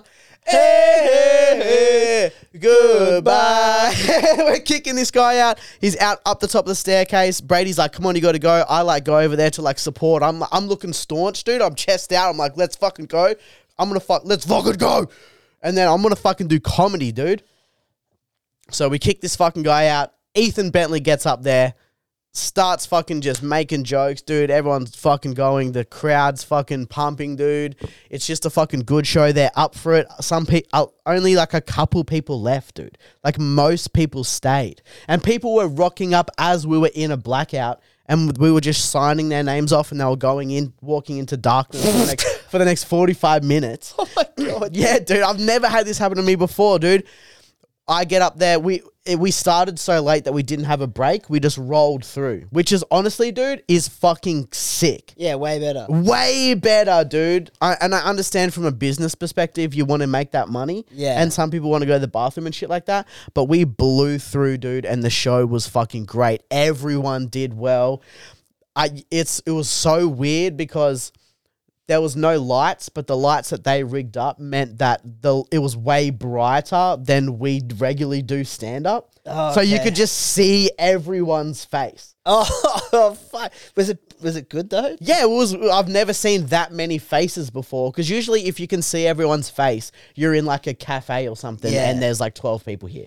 But like, if you're at the showcase, there's like 90 people here, dude. You're just looking at 90 people who've been drinking a while. Yeah. Because the show didn't start until like 8:30. Oh my God. So I get up there. You're doing stand up, and all of the sound is just coming from a Bluetooth speaker at your right hip. So all sound's coming from there, and there's a little bit of a delay because it's just these are two instruments that aren't meant to be working together. Yeah. Oh my. So you got like a half a second delay from what you say to when it comes out. You've got to adjust to that. You've got people who've been drinking a bit, so I got heckled a few times, but like luckily it was like good. It was like adding to the show. Like I ended up just doing like new material. Like I was just doing it as like an open mic because I was like, this is just more of the vibe than if I try and go out here and do like my proper showcase set, knowing full well that this is not a regular fucking showcase. This is different. But everyone did well, man, and it was just the show was so close to being canned, and then it just wasn't, bro. And then it fucking went, and I was like, I went into the night being like, I'm just gonna go get my set done and then bounce because the Saints are playing. Yeah. Okay. This happened the more and more, like an hour had gone, and I was just looking at the score, and I was just like, nah, fuck that, I'm not going home at all. So I just fucking stayed. I watched the whole showcase, and the whole show was just sick, dude. And then, dude, people are going out. Everyone, all the audience members, like, you guys did like so, like, complimenting everyone for like getting through it. Everyone was fucking pumped and pumped and pumped. We're doing the thing where, like, you know, I like to help clean up the club. Yeah. After every showcase, if I'm still there at the end, I like to help clean up. We're all cleaning up, dude. And then literally as we're cleaning up, funk, funk, funk, everything turns on. Everything just turns on, dude. Well, props to like Elliot and Brady for getting the show to go, and for the people that stayed out, man. It's almost made the experience even better in a way that like you've got a whole story of like it went out. We didn't think the comedians were going to come on. They came on. They did a show through a Bluetooth speaker. They all would have left pretty much having a good time. Now imagine how much fun they're going to have when they come back and everything actually works. Oh yeah, dude. They're going to have a mad time. They're like, fuck, this is way better. Yeah, dude. It was honestly sick. Fucking sick, dude. Bro, I love the club. It was good to go back on Tuesday. Having 3 weeks off stand-up felt a little rusty. Yeah, because you didn't do it at all, did you? Nah, I missed out, dude. I missed out on the opportunities that I went for. Another thing that happens on open mics over there, I found out from a comedian. Not sure if this is true or not, so could be speaking out of my ass. But this is what he told me: that on some they do sign up on the night and put your name in a barrel, and they'll just like shake it around and say I'm running the room. Then I just pull it out and I'm like, oh, Taylor Coftree is on. Like Luke Dillon, he's on. Oh, just read what you... Just the people you whoever you want to pull on, you just kind of pull on. Like they just apparently do that on some of these. Fair enough. So, I would do that if I ran an open mic that 200 people kept signing up to. Yeah. And just every now and then you don't know, so you just keep letting people on, and you end up having some nights where like 6 mentally ill people get spots with like 3 actual comedians, and you're like, fuck, I can't just keep doing this. Actually, that makes so much sense. I can't just keep doing this. Imagine like seeing fucking, you can bleep this, but imagine just keep reading out the name and you're just like, oh, you just keep being like, yeah, person I actually want, person I will actually want, person who I've actually seen and is actually trying, so they should probably get a go. Yeah. You know what I mean? Shit like that. Instead of just being like, oh yeah, that mentally ill homeless person that wrapped fucking cream or whatever. Yeah. The mentally ill guy that rapped the Wu-Tang Clan. Dude, I didn't mention that like some like black chick got up and was just like, am I the N-word you were talking about? She called him on it, and then it was made things weird. Then she tried to make a joke out of everything, and yeah, and then the open mic night started after that, dude. So great vibe. I was like, what is doing here, bro? It was fucking insane, man. Never seen anything like that before. I was like, holy shit, dude. Yeah, that's fucking crazy, dude. Mate, how good is a party cast when we just pound the drinks and have a bit of a blast cast? Dude, this is fucking fun, dude. And like, I don't know if any of this has made sense because I've just been drunk the entire time, dude. There might be some bits that are a little bit tough on the ears, but honestly, if you've made it this far, dude, thank you so much. Props to you. Props to you, dude. One of the real ones. You're one of the real ones. If you DM me that you've made it to this far, please let me know. And this isn't even a regular party cast because it's got a theme of you just telling us what's going on. Like, regular party casts degenerate so much further. Yeah. Because it's instead of you just telling us sort of like what's happened and it's got structure, like we're usually like 2.5 hours into just letting our brains go. Yeah, and usually we have a few more fucking people here to rip and tear. But look, we've only done one real party cast before. I guess the precipice for this one is that it's just a long one. Look, we're partying on. We're partying, boys.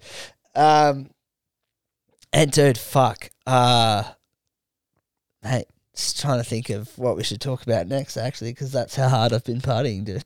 Oh, yeah.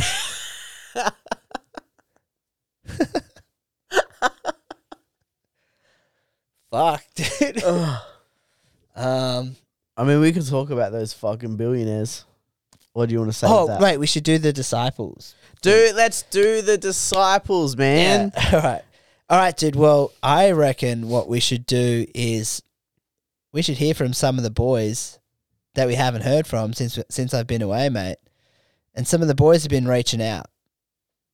So, without further ado, I think we do this one. I know when that hotline blink, that can only mean one thing. I know when that hotline blink, that First cab off the rank, young Taylor. Yeah, g'day, boys. Brucey, brother Bruce. My dog. Young Brucey here. Mate, just calling in. I'm a long-time listener, first-time caller, actually previous pod guest. Twice, I believe. Back in the single-digit episodes. Now, mate, I'm just calling to put my hand up for the number 13 jersey on the Disciple squad. Talk to me, Brucey. Got a lot of Paddy Carrigan about me, you know, the thick dick of the North. Good-looking bloke. Yes. Just a relentless cunt. Yes. But most important of all, just a morale booster. Love boosting morale. Got like that that. energy about me. Got that dog in me. Just go ahead and hand over that number 13 jersey. Just put my hand up for it. If you want to give it to me, you can, of course. But boys, ready to rip and tear, match fit, fucking piss fit as always. Give us some consideration. Would love to be a part of the team. Brother Bruce out. Brother Bruce. Look, he finished with saying Brother Bruce out. No, I might start by saying Brother Bruce in. I've dude. never heard that saying before, but I love it. Piss fit. Oh, piss fit. You've never heard that expression? No, I haven't. Dude? Yeah, like that guy can drink, like good on the beers. Piss fit. Yeah, All right, I like it. It's fantastic. And I don't know if you've met Brucey, but yes, he speaks the truth. He was one of the first guests. I think episode 6 he was on. Wow, okay. So he was the second guest after you, I believe, mate. He's then featured on the podcast again for an Origin recap, which we're going to do again this year. That episode is called Luai's a Cunt. And hey, hey, look, truer words have never been spoken. He is a fucking gay cunt. Dude. Fucking oath he's a gay Dude, cunt. I'm not even really about rugby league. I'm sort of getting a little bit more. But, dude, he's a fucking gay cunt. Yeah, we'll get back to him later, but let's talk about a sick cunt over here for a minute, Tom Bruce. Mate, I think he's got to be on the podcast. Everything I heard about this man, everything you heard about him, hot boy, got about a bit of Pat Carrigan about him, which means, hey, he's a reliable cunt. He'll turn up, he'll get the job done. He'll crack in. He'll hook in, not just one weekend, bro, but every weekend that you need him, he'll rip in. And yeah, I think he's certainly got my vote for that number 13 jersey. I trust your judgment. You trust my judgment. We're going to roll on. The thing here too is that like we're not picking a squad, we're building a squad. We're not even picking a squad, dude. We're building a list. Yeah, we're building a list. We've got to build your list, and list management is crucial. You got to think what you can bring to the team. Exactly. Got to think like, well, fuck, what's unique What do we about need? me that has a bit of rugby league about it that we need? Are you quick-witted? Maybe you could be on the wing. You know, I won't give too much else away, but maybe you guys need to think, what can I bring to the goddamn team, dude? Yeah, dude, exactly. Are you fucking reliable, dude? Are you able to fucking convert, dude? Are you able to convert fucking conversations, dude? When it's when it's your turn, are you going to go when it's your turn to go? Are you going to fucking say something that makes me laugh when you need to say something that makes me laugh? That's what I need. Taylor needs a bit of character about you. Yeah. Because I don't like being outside of my house. He doesn't. He's so a I need to recluse. be out with a squad that is ticking all the boxes for me to be outside. And around. All right, well, let's get on to the next one then, Taylor. Hey, fellas, it's Mitch Coyne here from the How to Not Comedy. Look, I got to put an official response out to Piss Boy Brian. Got to say, mate, you hit the nail on the head. They do call me Fat Boy. I'm a little fatty. I also go by the name Puddin' Tits, you know, on account of my sweet little puddin' tits. But despite all of that, my wife's still a hottie, so I consider myself kind of on top on that one. I also do live in a lower socio-economic area, but I own 2 houses. So that kind of evens things out on that front too. Thirdly, I'd love to hear that you're a fan of our pod, Brian. You know, we're the 6th most popular comedy podcast in Australia. I'm sure if we had more fans like you, Brian, we'd probably make it to 5th. Last but not least, Brian, look, How to Not Comedy is not a true crime podcast or anything like that. But if you ever want to take a break from killing hookers at truck stops, hit us up, mate. You're the funniest serial killer since Ted Bundy. You know, keep that lead in your pencil. And I'm voting for you to get the jersey, mate. I think you deserve it because that phone call was fucking legendary. I love you. Listen to How to Not Comedy podcast, the shittest comedy podcast in Newcastle. Mwah. Dude, so that was a response to Brian from... That was a response, dude. We are fostering beef. Dude, yeah, I didn't know that there was going to be beef, but 2 times Brian has called in. And he's got someone fucking up in arms, dude. He said twice, Dude, dude. because he got Benny bad. He got Benny fired up, going. dude. He And lost all composure. Mitch came through with a bit of heat then as well for Yeah, old mate dude, Brian. Brian gets under people's skins, and you know what, does, dude? We need a pest. Maybe we do. Dude, we need a pest. Michael Ennis. We need it, and he did request to play hooker. Yeah, dude, we do. We need that, man. We need a fucking Hayden Ballantyne. We need someone just a who's little gonna shitty get under cunt. your skin. Yes, dude. We need a him. grub. We need a grub. We need a fucking We grub, need a bro. grub. We need a Toby Green. Dude, I didn't think about this. We need a grub, dude. We need a grub. How did we not have a grub? Now we got one. Look at it. Brian, the hooker spot's yours, dude. The hooker spot is yours, Brian. You are the grub. You got Mitch Mitch flexing about having 2 houses. Like, fuck Oh, me, yeah, cunt, dude. You're bringing out people property flexing. Yeah, dude. Dude, your comment got what you were saying got under Mitch's skin so bad that he had to drop on a public forum On a public forum, dude. his landlord status. Yeah, bro. Oh, You know, absolutely. I'm inviting him to my birthday party. That's he might funny, give me dude. a good Brian, gift, dude. welcome a fucking bald cunt. Welcome aboard, Brian. Dude, have we're going for it. Who else do we have in here? Well, boys, first time caller, long time fucking listener of the godliest podcast in all of Newcastle. Look, boys, I just need to say I want to register my interest as joining the squad. You need a front rower. You need someone who has no regard for his own body or his own safety. Someone that's going to fucking hit cunts head first. Fuck, man, I Irish kiss my kids goodnight. Fucking double tap the cunts to make sure they stay asleep. You know? We need some fucking violence. Someone with bad intentions in that front row. Someone who's fucking going to... Like, I'm from Victoria. I don't know fucking anything about rugby. All I know about hitting cunts and making sure they don't get up. So, put us in, boys. Dude, hold on. I absolutely love... First of all, love the fucking energy. Also, very much empathize with not knowing what the fuck I'm talking about rugby league and then being a part of creating one. It's very fun. Okay. So, I understand that. I love bringing in... We do need some violence. I see, we were just talking about having a grub, and I think We need someone for the grub to stand behind. and we need someone who's going to, or we need someone that, like he said, he's going to bring violence. And I'm afraid to say, what happens if we don't say yes and the violence is brought to us? That's one thing that I thought about. But What if it's brought to us, brother?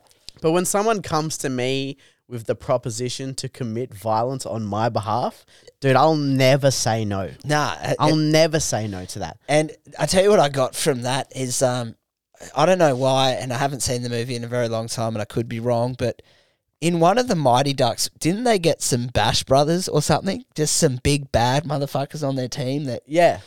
Or did they verse the they Bash call them Brothers? the Bash Brothers, what they're called. Yeah, I just remember, Just two dudes who would fuck people up. Yeah, I just remember that. I don't know if that's who they played against or if they played on the Mighty Ducks at one point. I can't remember Yeah, they were exactly. on it. But there was a lot of Bash Brother energy about that call. Yep, I like it. Sounds like the kind of guy that he's going to headbutt first and ask questions later. He just said he gives his Irish kids a kiss goodnight. That was fucking... that was loose as fuck. Yeah, dude. All right. So if you couldn't tell, that's a familiar voice that you would have heard on this podcast before. That's Joel Pearce reaching out saying he wants to step up and take the spot. Let's see what else we've got here. How's it going? Just ringing to talk about shit employees. Employees who wanted to punch in the face, perhaps. So there was this one time I worked at a place for about 6 years, and this girl that I thought was my friend, she was resigning. Anyway, she didn't tell me she was resigning until she was, like, about to clock off. And then she said, oh, this is my last shift, so, like, see ya. Anyway, so I gave her like a pretend slap in the face. Like, you know, it wasn't even like hard. You could see there was no red mark. There was no nothing. But it you was slapped just, her. you know, a slow motion Sounds pretend like a good slap slap. in the face. Anyway, to the camera, it looked like I'd slapped her in the face. Next minute, she goes to HR. Oh, Next minute, I'm getting pulled into the office. Next minute, I'm getting told I'm not coming to work. Next minute, I'm getting pulled more into HR, not allowed to say anything. Next minute, I'm getting told I need to clean out my locker. Next minute, I'm getting escorted to the car park where I've just been fired from this establishment that I've worked at for like 6, probably coming on 7 years. fuck. And I got to say, at first it was a bit shocking, but after that, like, I thought it was pretty good. So it wasn't even like I tried to punch her because I wanted to punch her. Like, I aggressively hated her. I actually just gave her a cheeky love tap. So, I mean, even if you just be a pussy, you're still affecting someone, I guess. So maybe next time, if I had one regret, it would be if you're going to get fired for punching someone, slapping someone, and do a fucking good job. Don't just do a half-ass, like, pussy one, yo. Like, just fucking send it. Anyway, Salada. Look, very valid point, because toward the end of it, I was like, what's going to happen? Like, and gets fired for a slap on the face, which is pretty funny. But when she was telling that story, I was like, if you knew you were going to get fired for slapping, Yeah. you'd punch. For sure. You'd just be like, fuck. Yeah. If you know that I'll just punch my mate who's quitting work. You're like, you fucking dog, you left it. Boom! and just fuck the cunt up, like full like feed him mungo, just fucking. Yeah, you'd put proper hands on him. Oh yeah, I'd be fucking throwing, fucking zipping around, dude, bopping him. But also, you did slap someone in the face. However you want to dress it up, you've slapped someone in the face at work. Dude, you can't do that, dude. But that's... I was just joking. It didn't leave a mark on her face. You fucking... What? Dude, you slapped someone at work. It's an unhinged... Get out. And also, too, the fact that it happened so quick, they were fucking looking for any chance to get rid of her. They were like, nah, get her out. This is our shot. Look, I think it was an unhinged but absolute baller move to do it. You know what I mean? Because like a few weeks ago, I believe what the call was in reference to, we were talking about how you should be able to punch on with an employee. And if they did it on the first Tuesday of December... Yeah, that will be all good. Bro, employee of the month. You just knocked out Sarah, who was on the way out. But that is shit. It is shit of someone who you think you've been at least work friends with for fucking 6 years. Yeah. Doesn't tell you and just drops it on her last shift that she's leaving you. Yeah, dude, when you're like one of your good co-workers leaves, it's full on like a breakup. It is like a breakup. It feels like a breakup, man. You ever left a job and then gone back to it like an old fling? No, I've never have. I've had to do it one time. I've done it in terms of I worked at the same pool after I'd worked there previously, but it was a different company that was running the pool. Oh, okay. So it wasn't really the same. But yeah, dude, fucking no, I've never fucking done that, dude. But it's back to what you're saying. Bit of a dog move from the dog co-worker. For sure, especially if you're like, it's just you and them or you and a small group of people for a while. Like I just had a girl that I was working closely with. She was like my other counterpart below our boss on the same level as me. She just fucking left. She bounced, dude? She bounced, dude. She started working fucking somewhere else, man. Because of this whole thing where, that's probably, I can't talk too much about it.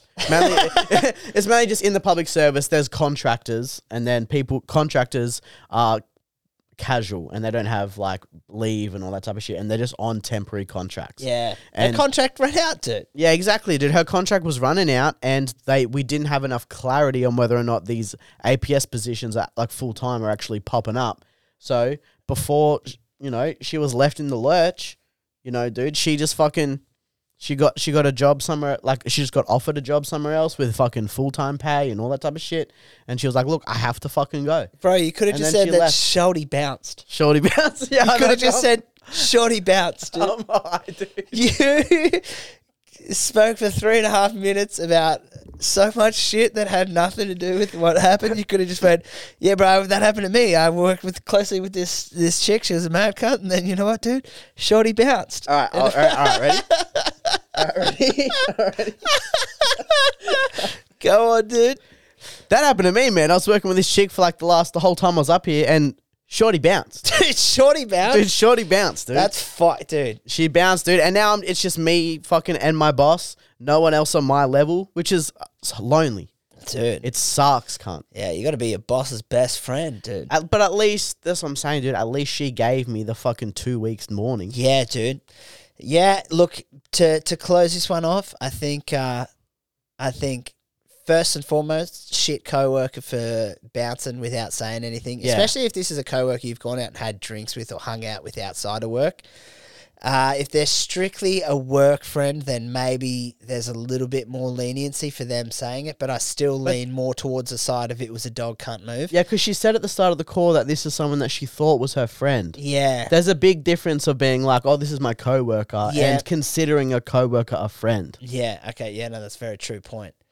Okay, so they're a dog cunt, and and I think the moral of the story was, look, the slap may have been uncalled for. It's basically... Definitely, it's 100%. Basically, it's like rugby league, right? If I can relate this back to this. If you do like an open hand slap, it's basically considered a punch and you get sent for 10 minutes in the bin. You got sent off indefinitely, and I think that if we've learnt anything from this story, if this happens again in the future and one of your coworkers just dips and doesn't tell you, Yeah. close fist to the chin, punch through, and make sure you fucking murk the cunt, basically. Yeah. Just do your best to fucking do as much damage as possible, because at the end of the day, you are losing your job 100%. All right, let's find the next one here.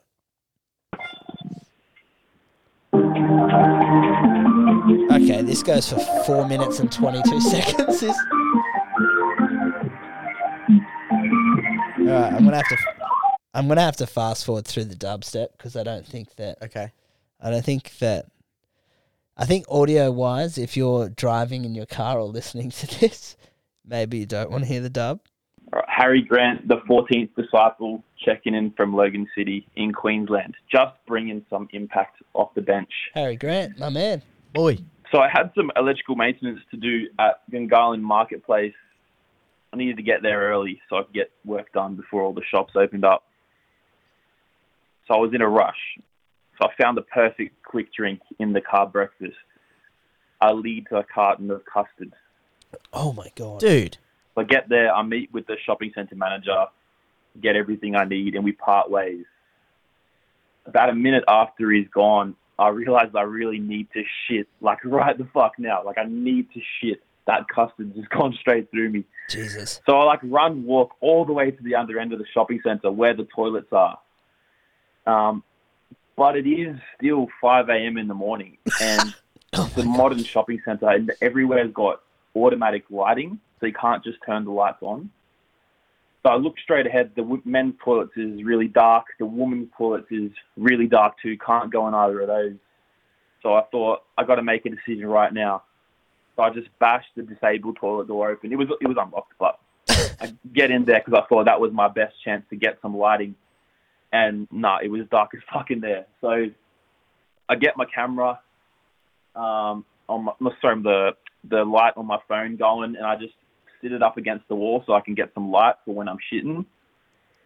That was kind of helpful, but I got this thing that I've had my whole life where I will always put toilet paper on the toilet seat. Like I'll never shit bare ass. Not a bear boy. And I just didn't have enough time to put the toilet paper down.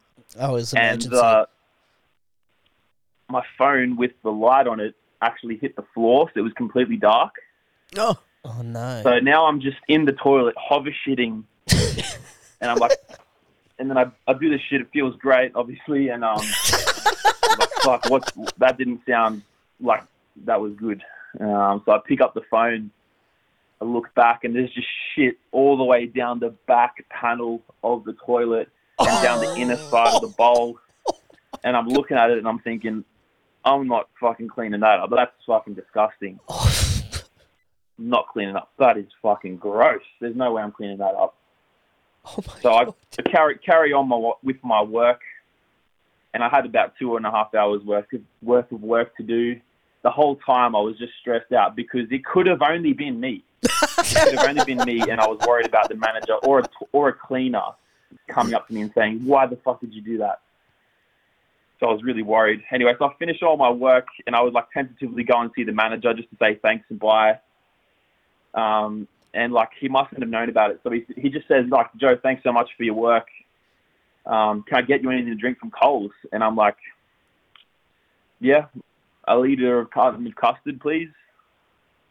All right, Joey's stepping up. Dude, fuck. Dude, what an ordeal, man. Because I've full on been there. Like I told the story the other day about how I fucking had to shit in the fucking... I think that's what that story may have like spiked Oh, the memory awesome, for yeah. old mate Joe. Because as per last episode, we did speak about having to do emergency shits, and they're never a good time, and it's never something you want to just like throughout the course of your day just have to drop everything to kind of do that. Yeah, and then in that moment to have to be a put toilet paper on the seat guy. Whereas like I have to get toilet paper and wipe the seat and then put the toilet paper in the water. I have to do that, but I don't need to put the You know what they have on. in some toilets in the States? They have like a bib. They have a bib that you pull out and you sit on there. So Joe, mate, I think you need to start writing like petitions to get people to get these paper towels that are the shape of toilet seats that you can kind of put on, so you don't have to deal with this traumatic experience of, defecating all over a disabled toilet. That being said, if you are going to defecate really badly in one toilet, it should be the retarded one. It should be, because people would walk in and then they'd probably just feel bad and they'd be like, some retard came in here. Someone and shit did this over everywhere. They can't even shit properly. Like who would I be to call them out on that kind I'm of not going to be behaviour? fucking Albius, dude. So fuck, mate. Anything else to say? A brave move getting cussed again on the way out. That's honestly, dude, that's where most of my questions are actually of this whole story is, what do you mean? What do you mean, bro? You landed on custard for breakfast. That's fucking outrageous. I think everyone's made the mistake at one point in their life of rolling out to work very late than what you usually do, and then getting like a Dare iced coffee on the way to work. Yeah, I've absolutely done that. And then having to deal with the repercussions of that. I can imagine like custard would be 10 times worse than that, of just you're sitting there dude. just thinking, what in fucking God's grief is happening to me right now? I've had a packet of Twisties and a vanilla Coke for breakfast. Yeah. On my way to work, and that was just the only thing I had. When I used to work with the Mac boys, our breakfast was literally like some days, dude, and by some days, I mean a lot of the days, would be like 2V energy drink, 500ml cans on the way to work. Yeah. It was fucked. I've had a lot of Monster Energy breakfast in my day. Yeah, I don't think I'm going to touch that shit anymore. That's beside the point. Anything else to kind of say on the actions of dear mate Joe there? Mate, I mean, you did the best you can. Honestly, you weren't helped with your phone falling over and and falling on the ground to you complete darkness. That's no good. You're up against it, and look, accidents happen. And the best thing you can do when you make an accident is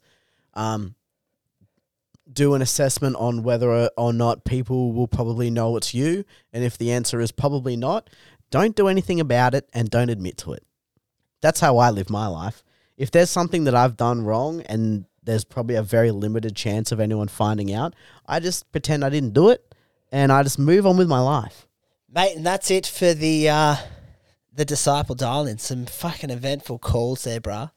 Yeah, awesome. Some eventful shit. We might take a piss and then wrap up with the Sunday roast. What do you reckon? I reckon that's a good idea. All right.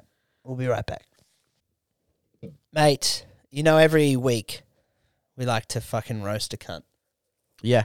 And I've been away for a few weeks, and everything that's been dominating the headlines has been about one thing. But before we do that, let's get into this. The Sunday roast.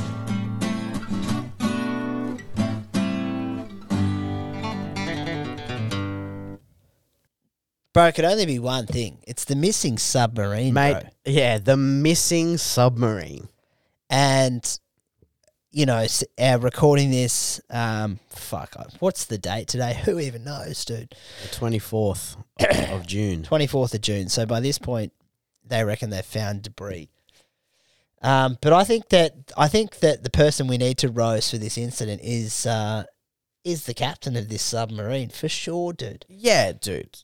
Fucking CEO of OceanGate, Stockton Rush.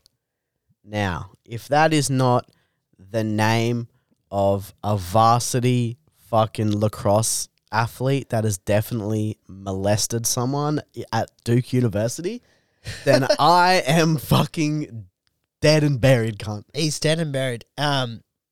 Just to go into, so the company name's OceanGate. Sorry, got clogged up there. Yep. The company's name is OceanGate, and doesn't that just sound like every conspiracy ever? Remember how there was like Pizzagate, Watergate, all of these different fucking things. All these different gates that are out there, just not doing what they should be doing, and just like keeping fucking things in yards, dude. These gates are out there just fucking getting into conspiracy theories and fucking making people in tinfoil hats wild out, because OceanGate, bro, that's what this incident will probably be called now. And that's all, isn't it funny, dude, that all the whole world's been talking about for the last couple of weeks has just been like 3 billionaires and some retarded son on a fucking makeshift fucking submarine. Yeah, that's gone. Who gives a fuck, dude? Hey, when something like this is happening, dude, look at what else is happening. Something and else what they're must be not talking happening. about, dude. And there's a whole bunch of shit. I saw a TikTok on it before, and I don't remember what he was talking about. Damn, dude, sounds So, intense. Go and look it up. Hey, look into it, guys. Look into it. Look into Are you it. telling them to do their own research on I'm telling this? people to do their own research. But Because I've heard there was a Pakistani multi-billionaire in there. and his son. Yeah, so there was another British businessman, Hamish Harding, Pakistani businessman, Shahzada Dawood and his teenage son, and then some other French cunt called Paul Henry fucking Nagalo, or however you say it. The funny thing was, bro, these tickets were $250,000 US for a ticket. $250,000 US dollars. And then, have you seen? There's a video going around of the CEO Stocko, giving like a tour of this submarine. I haven't seen the video. Have you no. seen this? I've seen that it was Dude, controlled with a $40 fucking controller. If I had paid $250,000 to have an experience where I get taken down to see the Titanic, and I rock up, and this thing has a bag for me to shit in, where you just take a shit in a Ziploc bag, and the controlling mechanism is a fucking Logitech gaming console fucking controller, dude. And the fact that you can't... Dude, the thing was bolted from the outside. You can't lock it from the inside. What? So they get in, and the people on the outside bolt it up. There's no mechanism on shit for inside.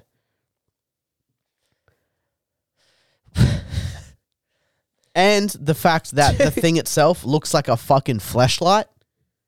There's a lot of questions that need A to be lot answered. of questions, dude. It's hard to feel sorry for people who go through with it. Yeah, it was one of the sons of these millionaires. Yeah. Was just like, thanks for the thoughts and prayers. I'm going to Blink 182. Yeah, which is fair enough, dude. I would know for sure that my fucking parents have died and still go to the concert if I had tickets. He's like, dude, the whole That's band's Blink, back together. dude. Yeah, Whole come on, band's dude. back Tom's together. back. Tom's back. Tom DeLonge is back, Tom's dude. back, and Travis is here, dude. Where I'm going. are you? And I'm so sorry. That's me with my fucking... That's me, dude. My fucking... And it's his stepdad, too. It's his billionaire stepdad. How fucking close of a relationship do you think that a fucking billionaire who spends his time trying to make his own submarine to see the Titanic has good enough of a relationship with that stepson. No chance, cunt. He's just saying what he needs to say to not look like an asshole in the media, and he's probably just like, I don't care. And I'm pretty sure, I don't know if it was a real tweet, but someone had tweeted out that the stepson had said, "Hey ladies, I'm single," on Twitter. So like basically just being like, come marry me and take half type shit. Hilarious. Hilarious, dude. You know, he has definitely said, "You're not my real dad," and stormed off.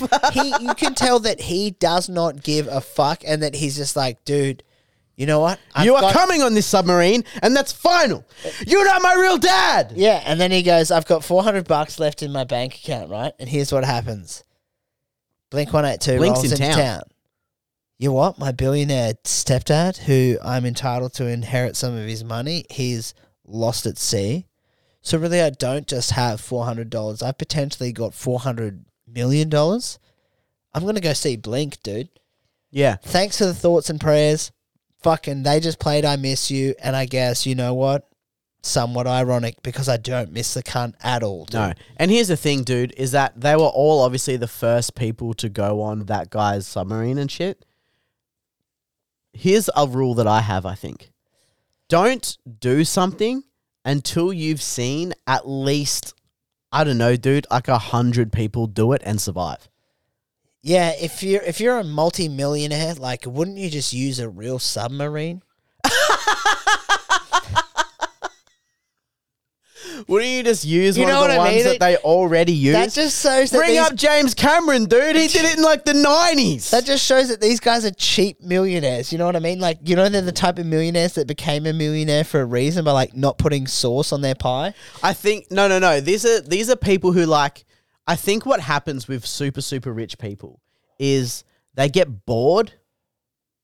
They get bored because they've done all of the things. And because they've done all of the things and they've been able to do all the things because they made themselves into a billionaire, whether or not you believe that people can make themselves billionaires, that's not what we're debating about right now. This person has become a millionaire. They think that they can just do anything because they've always done everything. Yeah. So they've gone, yeah, I'm a billionaire. I can go down with my own submarine, with my own people who have fucking built it, and I'm going to fucking go there. Why? Because we're going to go and operate in international waters where no one can fucking do it. They were breaking laws by doing this whole thing. It was unsanctioned. It was fucking no safety regulations had passed anything. This guy's just eyeballed his submarine and be like, this is going to be sick. Dude, I had no... Are you serious? Yeah, I had dude. no idea about that. And the ironic thing about all of it that we haven't touched on is a ship that went to see a ship that sunk. Yeah. Everyone on board died. Everyone on board basically died. Yeah. Like, with billionaires, like really rich people. and were then on the did you see Titanic. the article that like the husband, one of the husbands on there, is married to a chick who's like the great granddaughter of like rich people that were on there? Did you see that? No, article? I didn't see that. Oh fuck! We need to do your own research guy here to fucking Fucking do that hell, dude. I research. didn't look into that. I mean, haven't seen any fucking TikToks on that. But yeah, dude, that's so fucking funny, man. And it was like, we were watching it for a while and there was that big countdown of like, they would only have this amount of oxygen left. They would only have this amount of fucking oxygen left now. You know what I mean? Like everyone was like this big countdown. We're hearing banging. People thought they heard banging in the water. They're going to try and find it. There's millions and millions of fucking dollars around the world is being sent on this fucking rescue mission to go and do it. And then the timer ran out, dude. And everyone was like, oh, fuck, dude, they're probably dead. And then I saw someone talking about it yesterday, and they were saying that actually they think that the submarine imploded just hours after it got in the water. Really? Yeah. Fuck, dude. So for like that whole time that everyone was like, we're going to find them, we're going to do it. Like everyone was putting themselves in the position of someone who's trapped in a fucking submarine running out of oxygen and thinking like how scary that would be which is true. That would be fucking terrifying. Dude. But it turns out they just got deep enough, and because it was like a makeshift submarine, it just got to a fucking depth, and then it just went and it imploded, and it died. Like literally hours into their journey. I saw something where like a guy was breaking down what would actually happen with a submarine if it ran out of oxygen and it was descending at that rate. And he used a lot of big scientific words that I can't remember or pronounce, but apparently like it just basically instantly combusted. Prior to that, it heats up to like 375 degrees Celsius internally and then just combusts. So that could have also potentially happened. But I found the article. So, wife of missing sub-pilot descended from first-class passengers who died on the Titanic. Jesus. How many How wormholes spooky, dude. does this That's fucking spooky. thing have? Yeah, dude. And the fact that like a lot of the world's most wealthiest people were on the Titanic, and there was a couple of them that were against the Federal Reserve, and then the people who were for the Federal Reserve got off the Titanic, and then the motherfucker sank, dude. Yeah. And now these billionaires are fucking being taken care of. Sometimes when billionaires don't want to do what other billionaires do, their fucking submarine implodes. Sometimes you go on an aquatic. Sometimes spooky. Sometimes you go on an aquatic adventure when you don't agree with what the rest of the billionaires in the world want to do. Yeah, exactly. Maybe. Or maybe this is you found a pretty foolproof plan to fake your own death. Yeah, maybe. Maybe these some fucking dudes are sitting on the Peruvian coast somewhere with fucking peroxide, different colored hair, with a fucking big titted booty Latina With right next to them, just fucking with coconut with a fucking straw in it. Yeah, dude. Sucking. With Tupac. With Tupac. With Tupac's just hanging out there too, and he's like, "Welcome to the island, bruh." Yep. And Jeffrey Epstein. Everyone's hanging out. With Tupac and Jeffrey Epstein. Dude, what a fucking crazy island that would be. But that's just like so funny, dude. It's another one of those things too. It's like if you pay 250 grand for something, yeah, and you turn up, dude, and there's a fucking the same thing that you use to like beat up prostitutes in Grand Theft Auto is the thing that controls the whole ship. I'm not getting in, dude. Yeah, dude. I'm not getting in. Not to mention, did you see how small it was? And they're like, it holds 8 people, and it does it really, dude? Apparently they're all like sitting crouched like on their knees and shit. At least, if we can say one positive thing about Stockton Rush, is when he told him it was a once-in-a-lifetime opportunity, he wasn't lying, dude. He was like, that's exactly what you're going to get, you cunts. Dude, imagine paying $250,000 to die. Yeah. That's assisted suicide that's way cheaper than that. Yeah, too. that's the thing too, is like wealthy people are a lot more risk adverse. I mean, a lot less risk adverse than regular people. They're like psychologists like reckon that.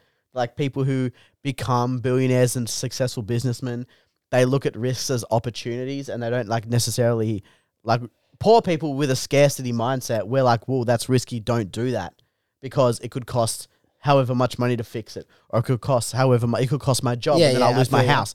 These fucking dudes are like, yeah, bro, I'll go to the Titanic in this fucking thing. This billionaire built it. We're all billionaires. We obviously all know what we're doing. Why wouldn't this billionaire know what he's doing? You know what I mean? Yeah, but the best part about all of this as well is they saw the Titanic through a screen. That's how you would view it, right? So if this guy had any sense about him, he'd just fucking cruise along like...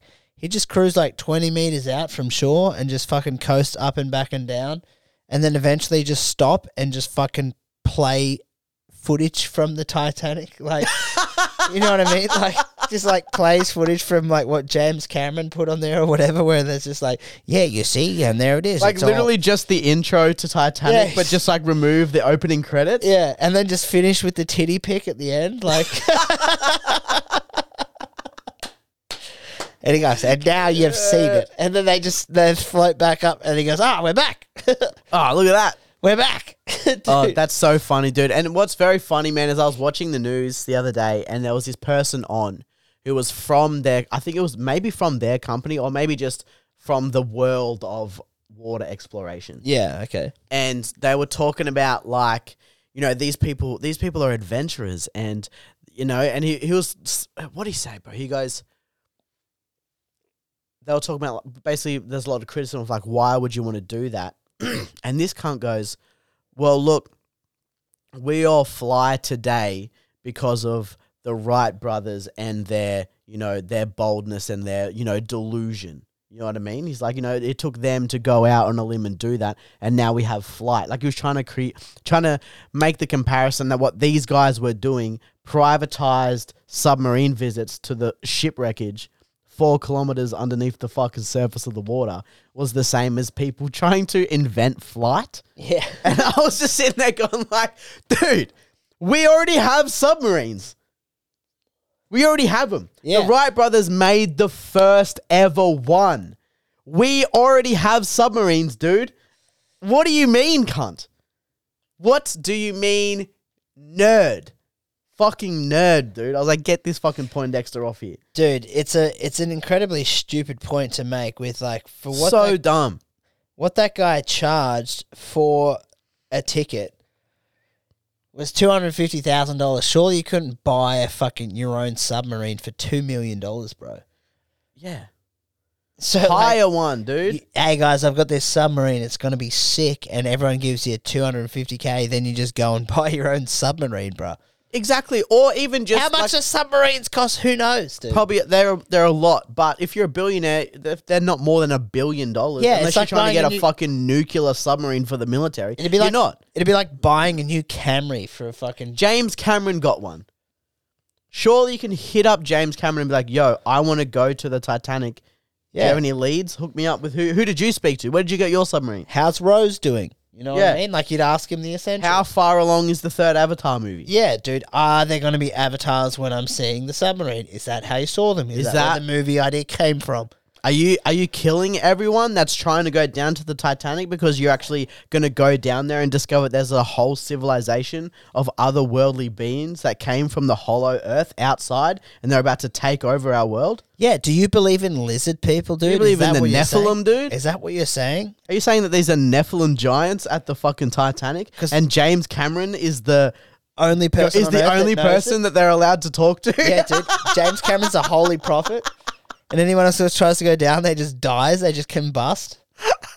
Because the lizard people, bro. If you don't have the funds and the vision and the clout to make 3.5 hour long movies that take 10 years to make and make like $1 billion at the box office, if you don't have that power, your submarine gets fucking imploded, dude. Yeah, dude. If you don't have the capability to make multiple millions of dollars through the duration of the longest movies on the planet, then you don't deserve to go deep sea fishing with a few of your billionaire friends on what would be the stinkiest submarine, bro. 8 cunts in one fucking submarine. I know. Imagine how bad that smells, dude. I know, dude. 2 of them and Pakistani. You got 2 Pakistanis. 2 Pakistanis, You got to dude? shit in a fucking plastic bag. You're kidding yourself, bruh. We were just talking before. Bloke had a hard time just shitting in the toilet in the dark. In the dark. Imagine you're down underneath. Oh, dude, it's fucking giving me chills thinking about it. Yeah. And then you need to shit. What's going on out in the screen out there? Or as you can see, a bunch of fuck all because we're 4 kilometers down from the surface of the ocean. The only thing you'll see is the odd fucking fish with a light bulb on its head. Bruh, what are you doing? You dumb dogs. Absolute dumb dogs. I mean, honestly, it's obviously not a good thing being men of the Lord now to rejoice in death. I don't rejoice in death. It's No very rejoicing sad. here. These people did lose. There are people out there that lost husbands, fathers, brothers, sisters. But inherited millions. Etc., etc. But inherited millions. But also, at the same time, Inherited millions. dude, you can't expect anything less when your husband says, hey, I'm paying $250,000 to Stockton Rush to go to the bottom of the ocean and look at the Titanic. And she's like, oh, cool. And he's like, yeah, in his submarine that he made. And did you see that all the people that worked on his submarine, he tried to do, dude, he literally went woke and went fucking broke, cunt. He was like, I don't hire straight white men because they're not inspirational. So the whole team that was like working on his fucking submarine were like full-blown diversity hires. And obviously probably best in their field. Obviously, honestly, most of the people in that field are probably not straight white dudes. But at the end of the day, you're still going to make the stuff. That's fucked. And you need a corn-fed blue-collar boy who probably has may or may not have committed domestic violence to do the fucking welding on your submarine, cunt. Dude, that is fucking insane. That, you know what, dude? We don't rejoice in death, but look. But when the billionaire like word this- is in front of it, it's a little easier to take. Oh. 100%. What a bunch of dumb dogs. Dumb dogs, mate. What are you going to do about them? Nothing. Let them build submarines. Let them build. Look, we got to let people take themselves out. I think. Here's the thing, Taylor. Here's what I'll tell you. Right, there is people in this world that have billions of dollars that build submarines that charge people $250,000 to come on their submarine. Yeah, right? There's those kind of people, and then there's more common folk, guys like me and you, guys like the disciples out there that listen each and every week. Working men. 3+ hours into a podcast of drunken debauchery. And those people out there, they don't have billions of dollars. They don't go on these lucrative submarines that never return to the surface. They just get out there and they work from Monday to Friday typically. They have a beer, they enjoy themselves, they have another beer, they keep enjoying themselves, and eventually they go to the bathroom and they piss out their dick.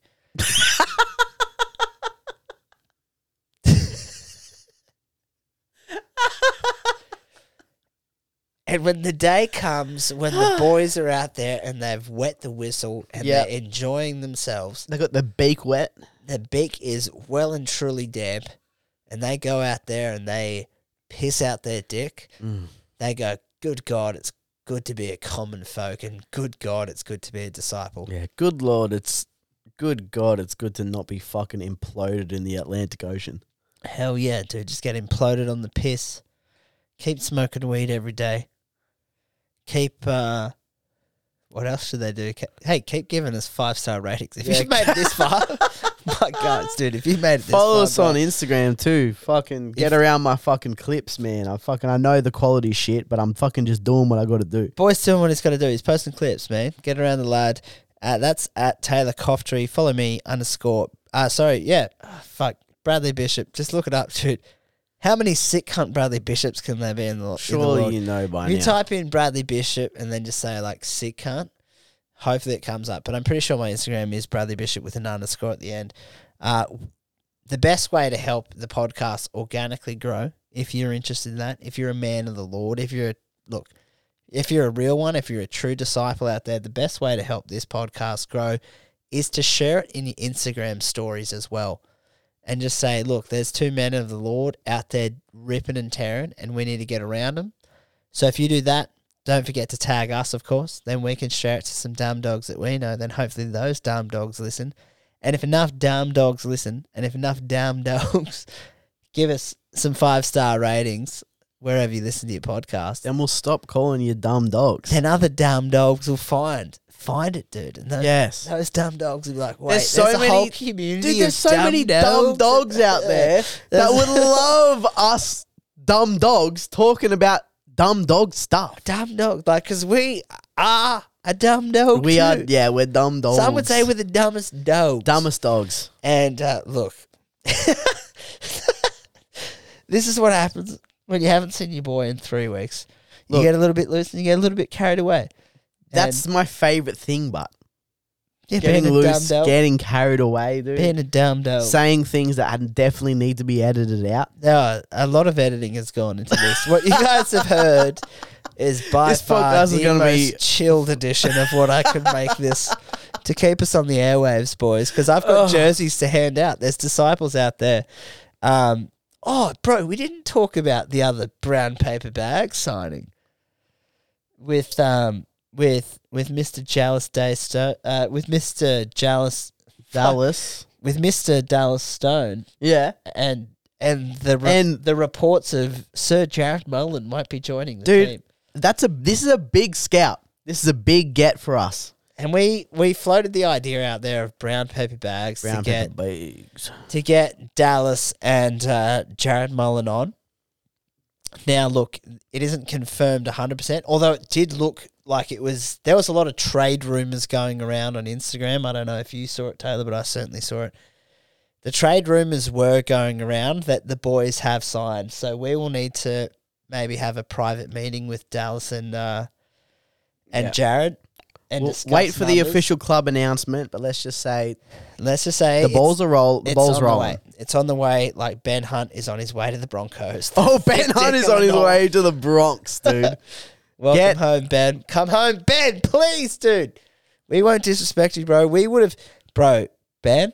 Imagine how many Brisbane fucking board members and blokes would have rocked up for your 300th game dinner if it was in your home, brother, where you belong. Yeah. They should the sunshine state of Brisbane, dude. We would not have let you down. The thick dick of the north would have grown an inch. They'll probably throw him one. They'll probably throw him a dinner. They would have done. They'd be like, "Hey, come up here, son. We'll celebrate with you." Yeah, we'll treat you like the king that you are.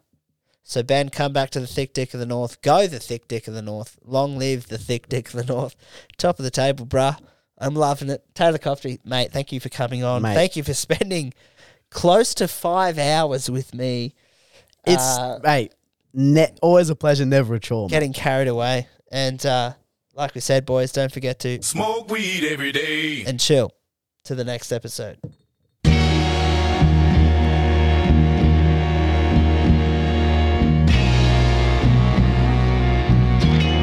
Yeah. There we go, son. DRE. You've done it, mate.